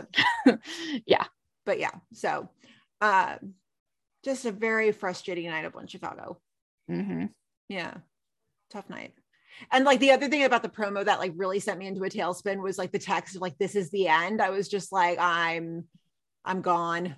Yep. Like the tears were just like flowing. And then my dog was like, no, Mom, no crying. So yeah. Any other notes on PD? No. Patty Slade, Burzek's happy. Yep. Just kind of it happened. Yeah. All right, guys, that's about all we've got for today. It's like the SpongeBob meme, like 4 hours later. But actually, though, I know. It's about all we've got for today. In the meantime, you know where to find us: Facebook, Twitter, Instagram, Tumblr, TikTok. Please, guys, please. Gina is killing it with all the TikToks. Seriously. Okay, so here's the rule I've made for myself with our TikTok: is that if I can't pull it together in 10 minutes and look at it and be like, wow, that's terrible and hilarious, I'm not posting it. So yeah. Oh, the other thing we didn't touch on with PD, very quick. There was a lot of stuff on Twitter after the episode. People were like, Adam Ruzek's a zaddy. And I'm like, oh, I guess I'm learning what that means this week. I didn't. You don't know what a zaddy is? No. Gina. Hi, you never heard. You need to clearly catch up on The Rookie, because you've never heard of Tamara refer to Tim as zaddy? No, I've heard her refer to him as that, but I never knew what it meant. And then like when they were doing press for The Boys, the girl who plays Victoria Newman, she was like, Jensen's a zaddy. And I was like, I'm just going to take your word for it. I mean, he is a zaddy. Hot dad. Yeah, basically it's like someone who's really hot, like an older gentleman or older, guy who's really hot. Basically. All right. Yeah. The more you know. Yeah. Anyway, cool story, bro. So yeah, go follow us on TikTok. I'm just trying to make everybody laugh over there. It's a lot of fun. Yeah. So follow us individually on Twitter. I'm at Gina Watches TV. Brenna. I'm at Brianna K13. Normal schedule going forward, meaning you are going to hear from us on my wedding day. That's a thing. Still wild. No, I don't care. I know. And like, it's so funny because when we told, like, back during the summer when Brianna was here, we told my mom, we were like, yeah, we're going to record that day. And she was like, you can't do that. And I was like, watch me. Yeah. I mean, what are we doing? We literally have Thursday morning blocked off to record. Oh yeah. We were like, we can go get our nails done with the other bridesmaids, but like after we record. Make sure it's afternoon. We need a full 3-4 hours to record. Yeah. Yeah. And everybody's like, really? And we're like, what? Like, you're not going to record a podcast the day before your wedding? It's fine. Yeah, no. What do you expect? What do you expect? So, yeah, follow us individually on Twitter. Follow us on socials. Check out our Patreon page. TeePublic's always having sales. I would say I'm going to work on new merch, but like we're lucky if I sleep 8 hours these days. It's cool. But yeah, normal schedule going forward. So in the meantime, everybody have a good weekend, and we will see you next week. Bye.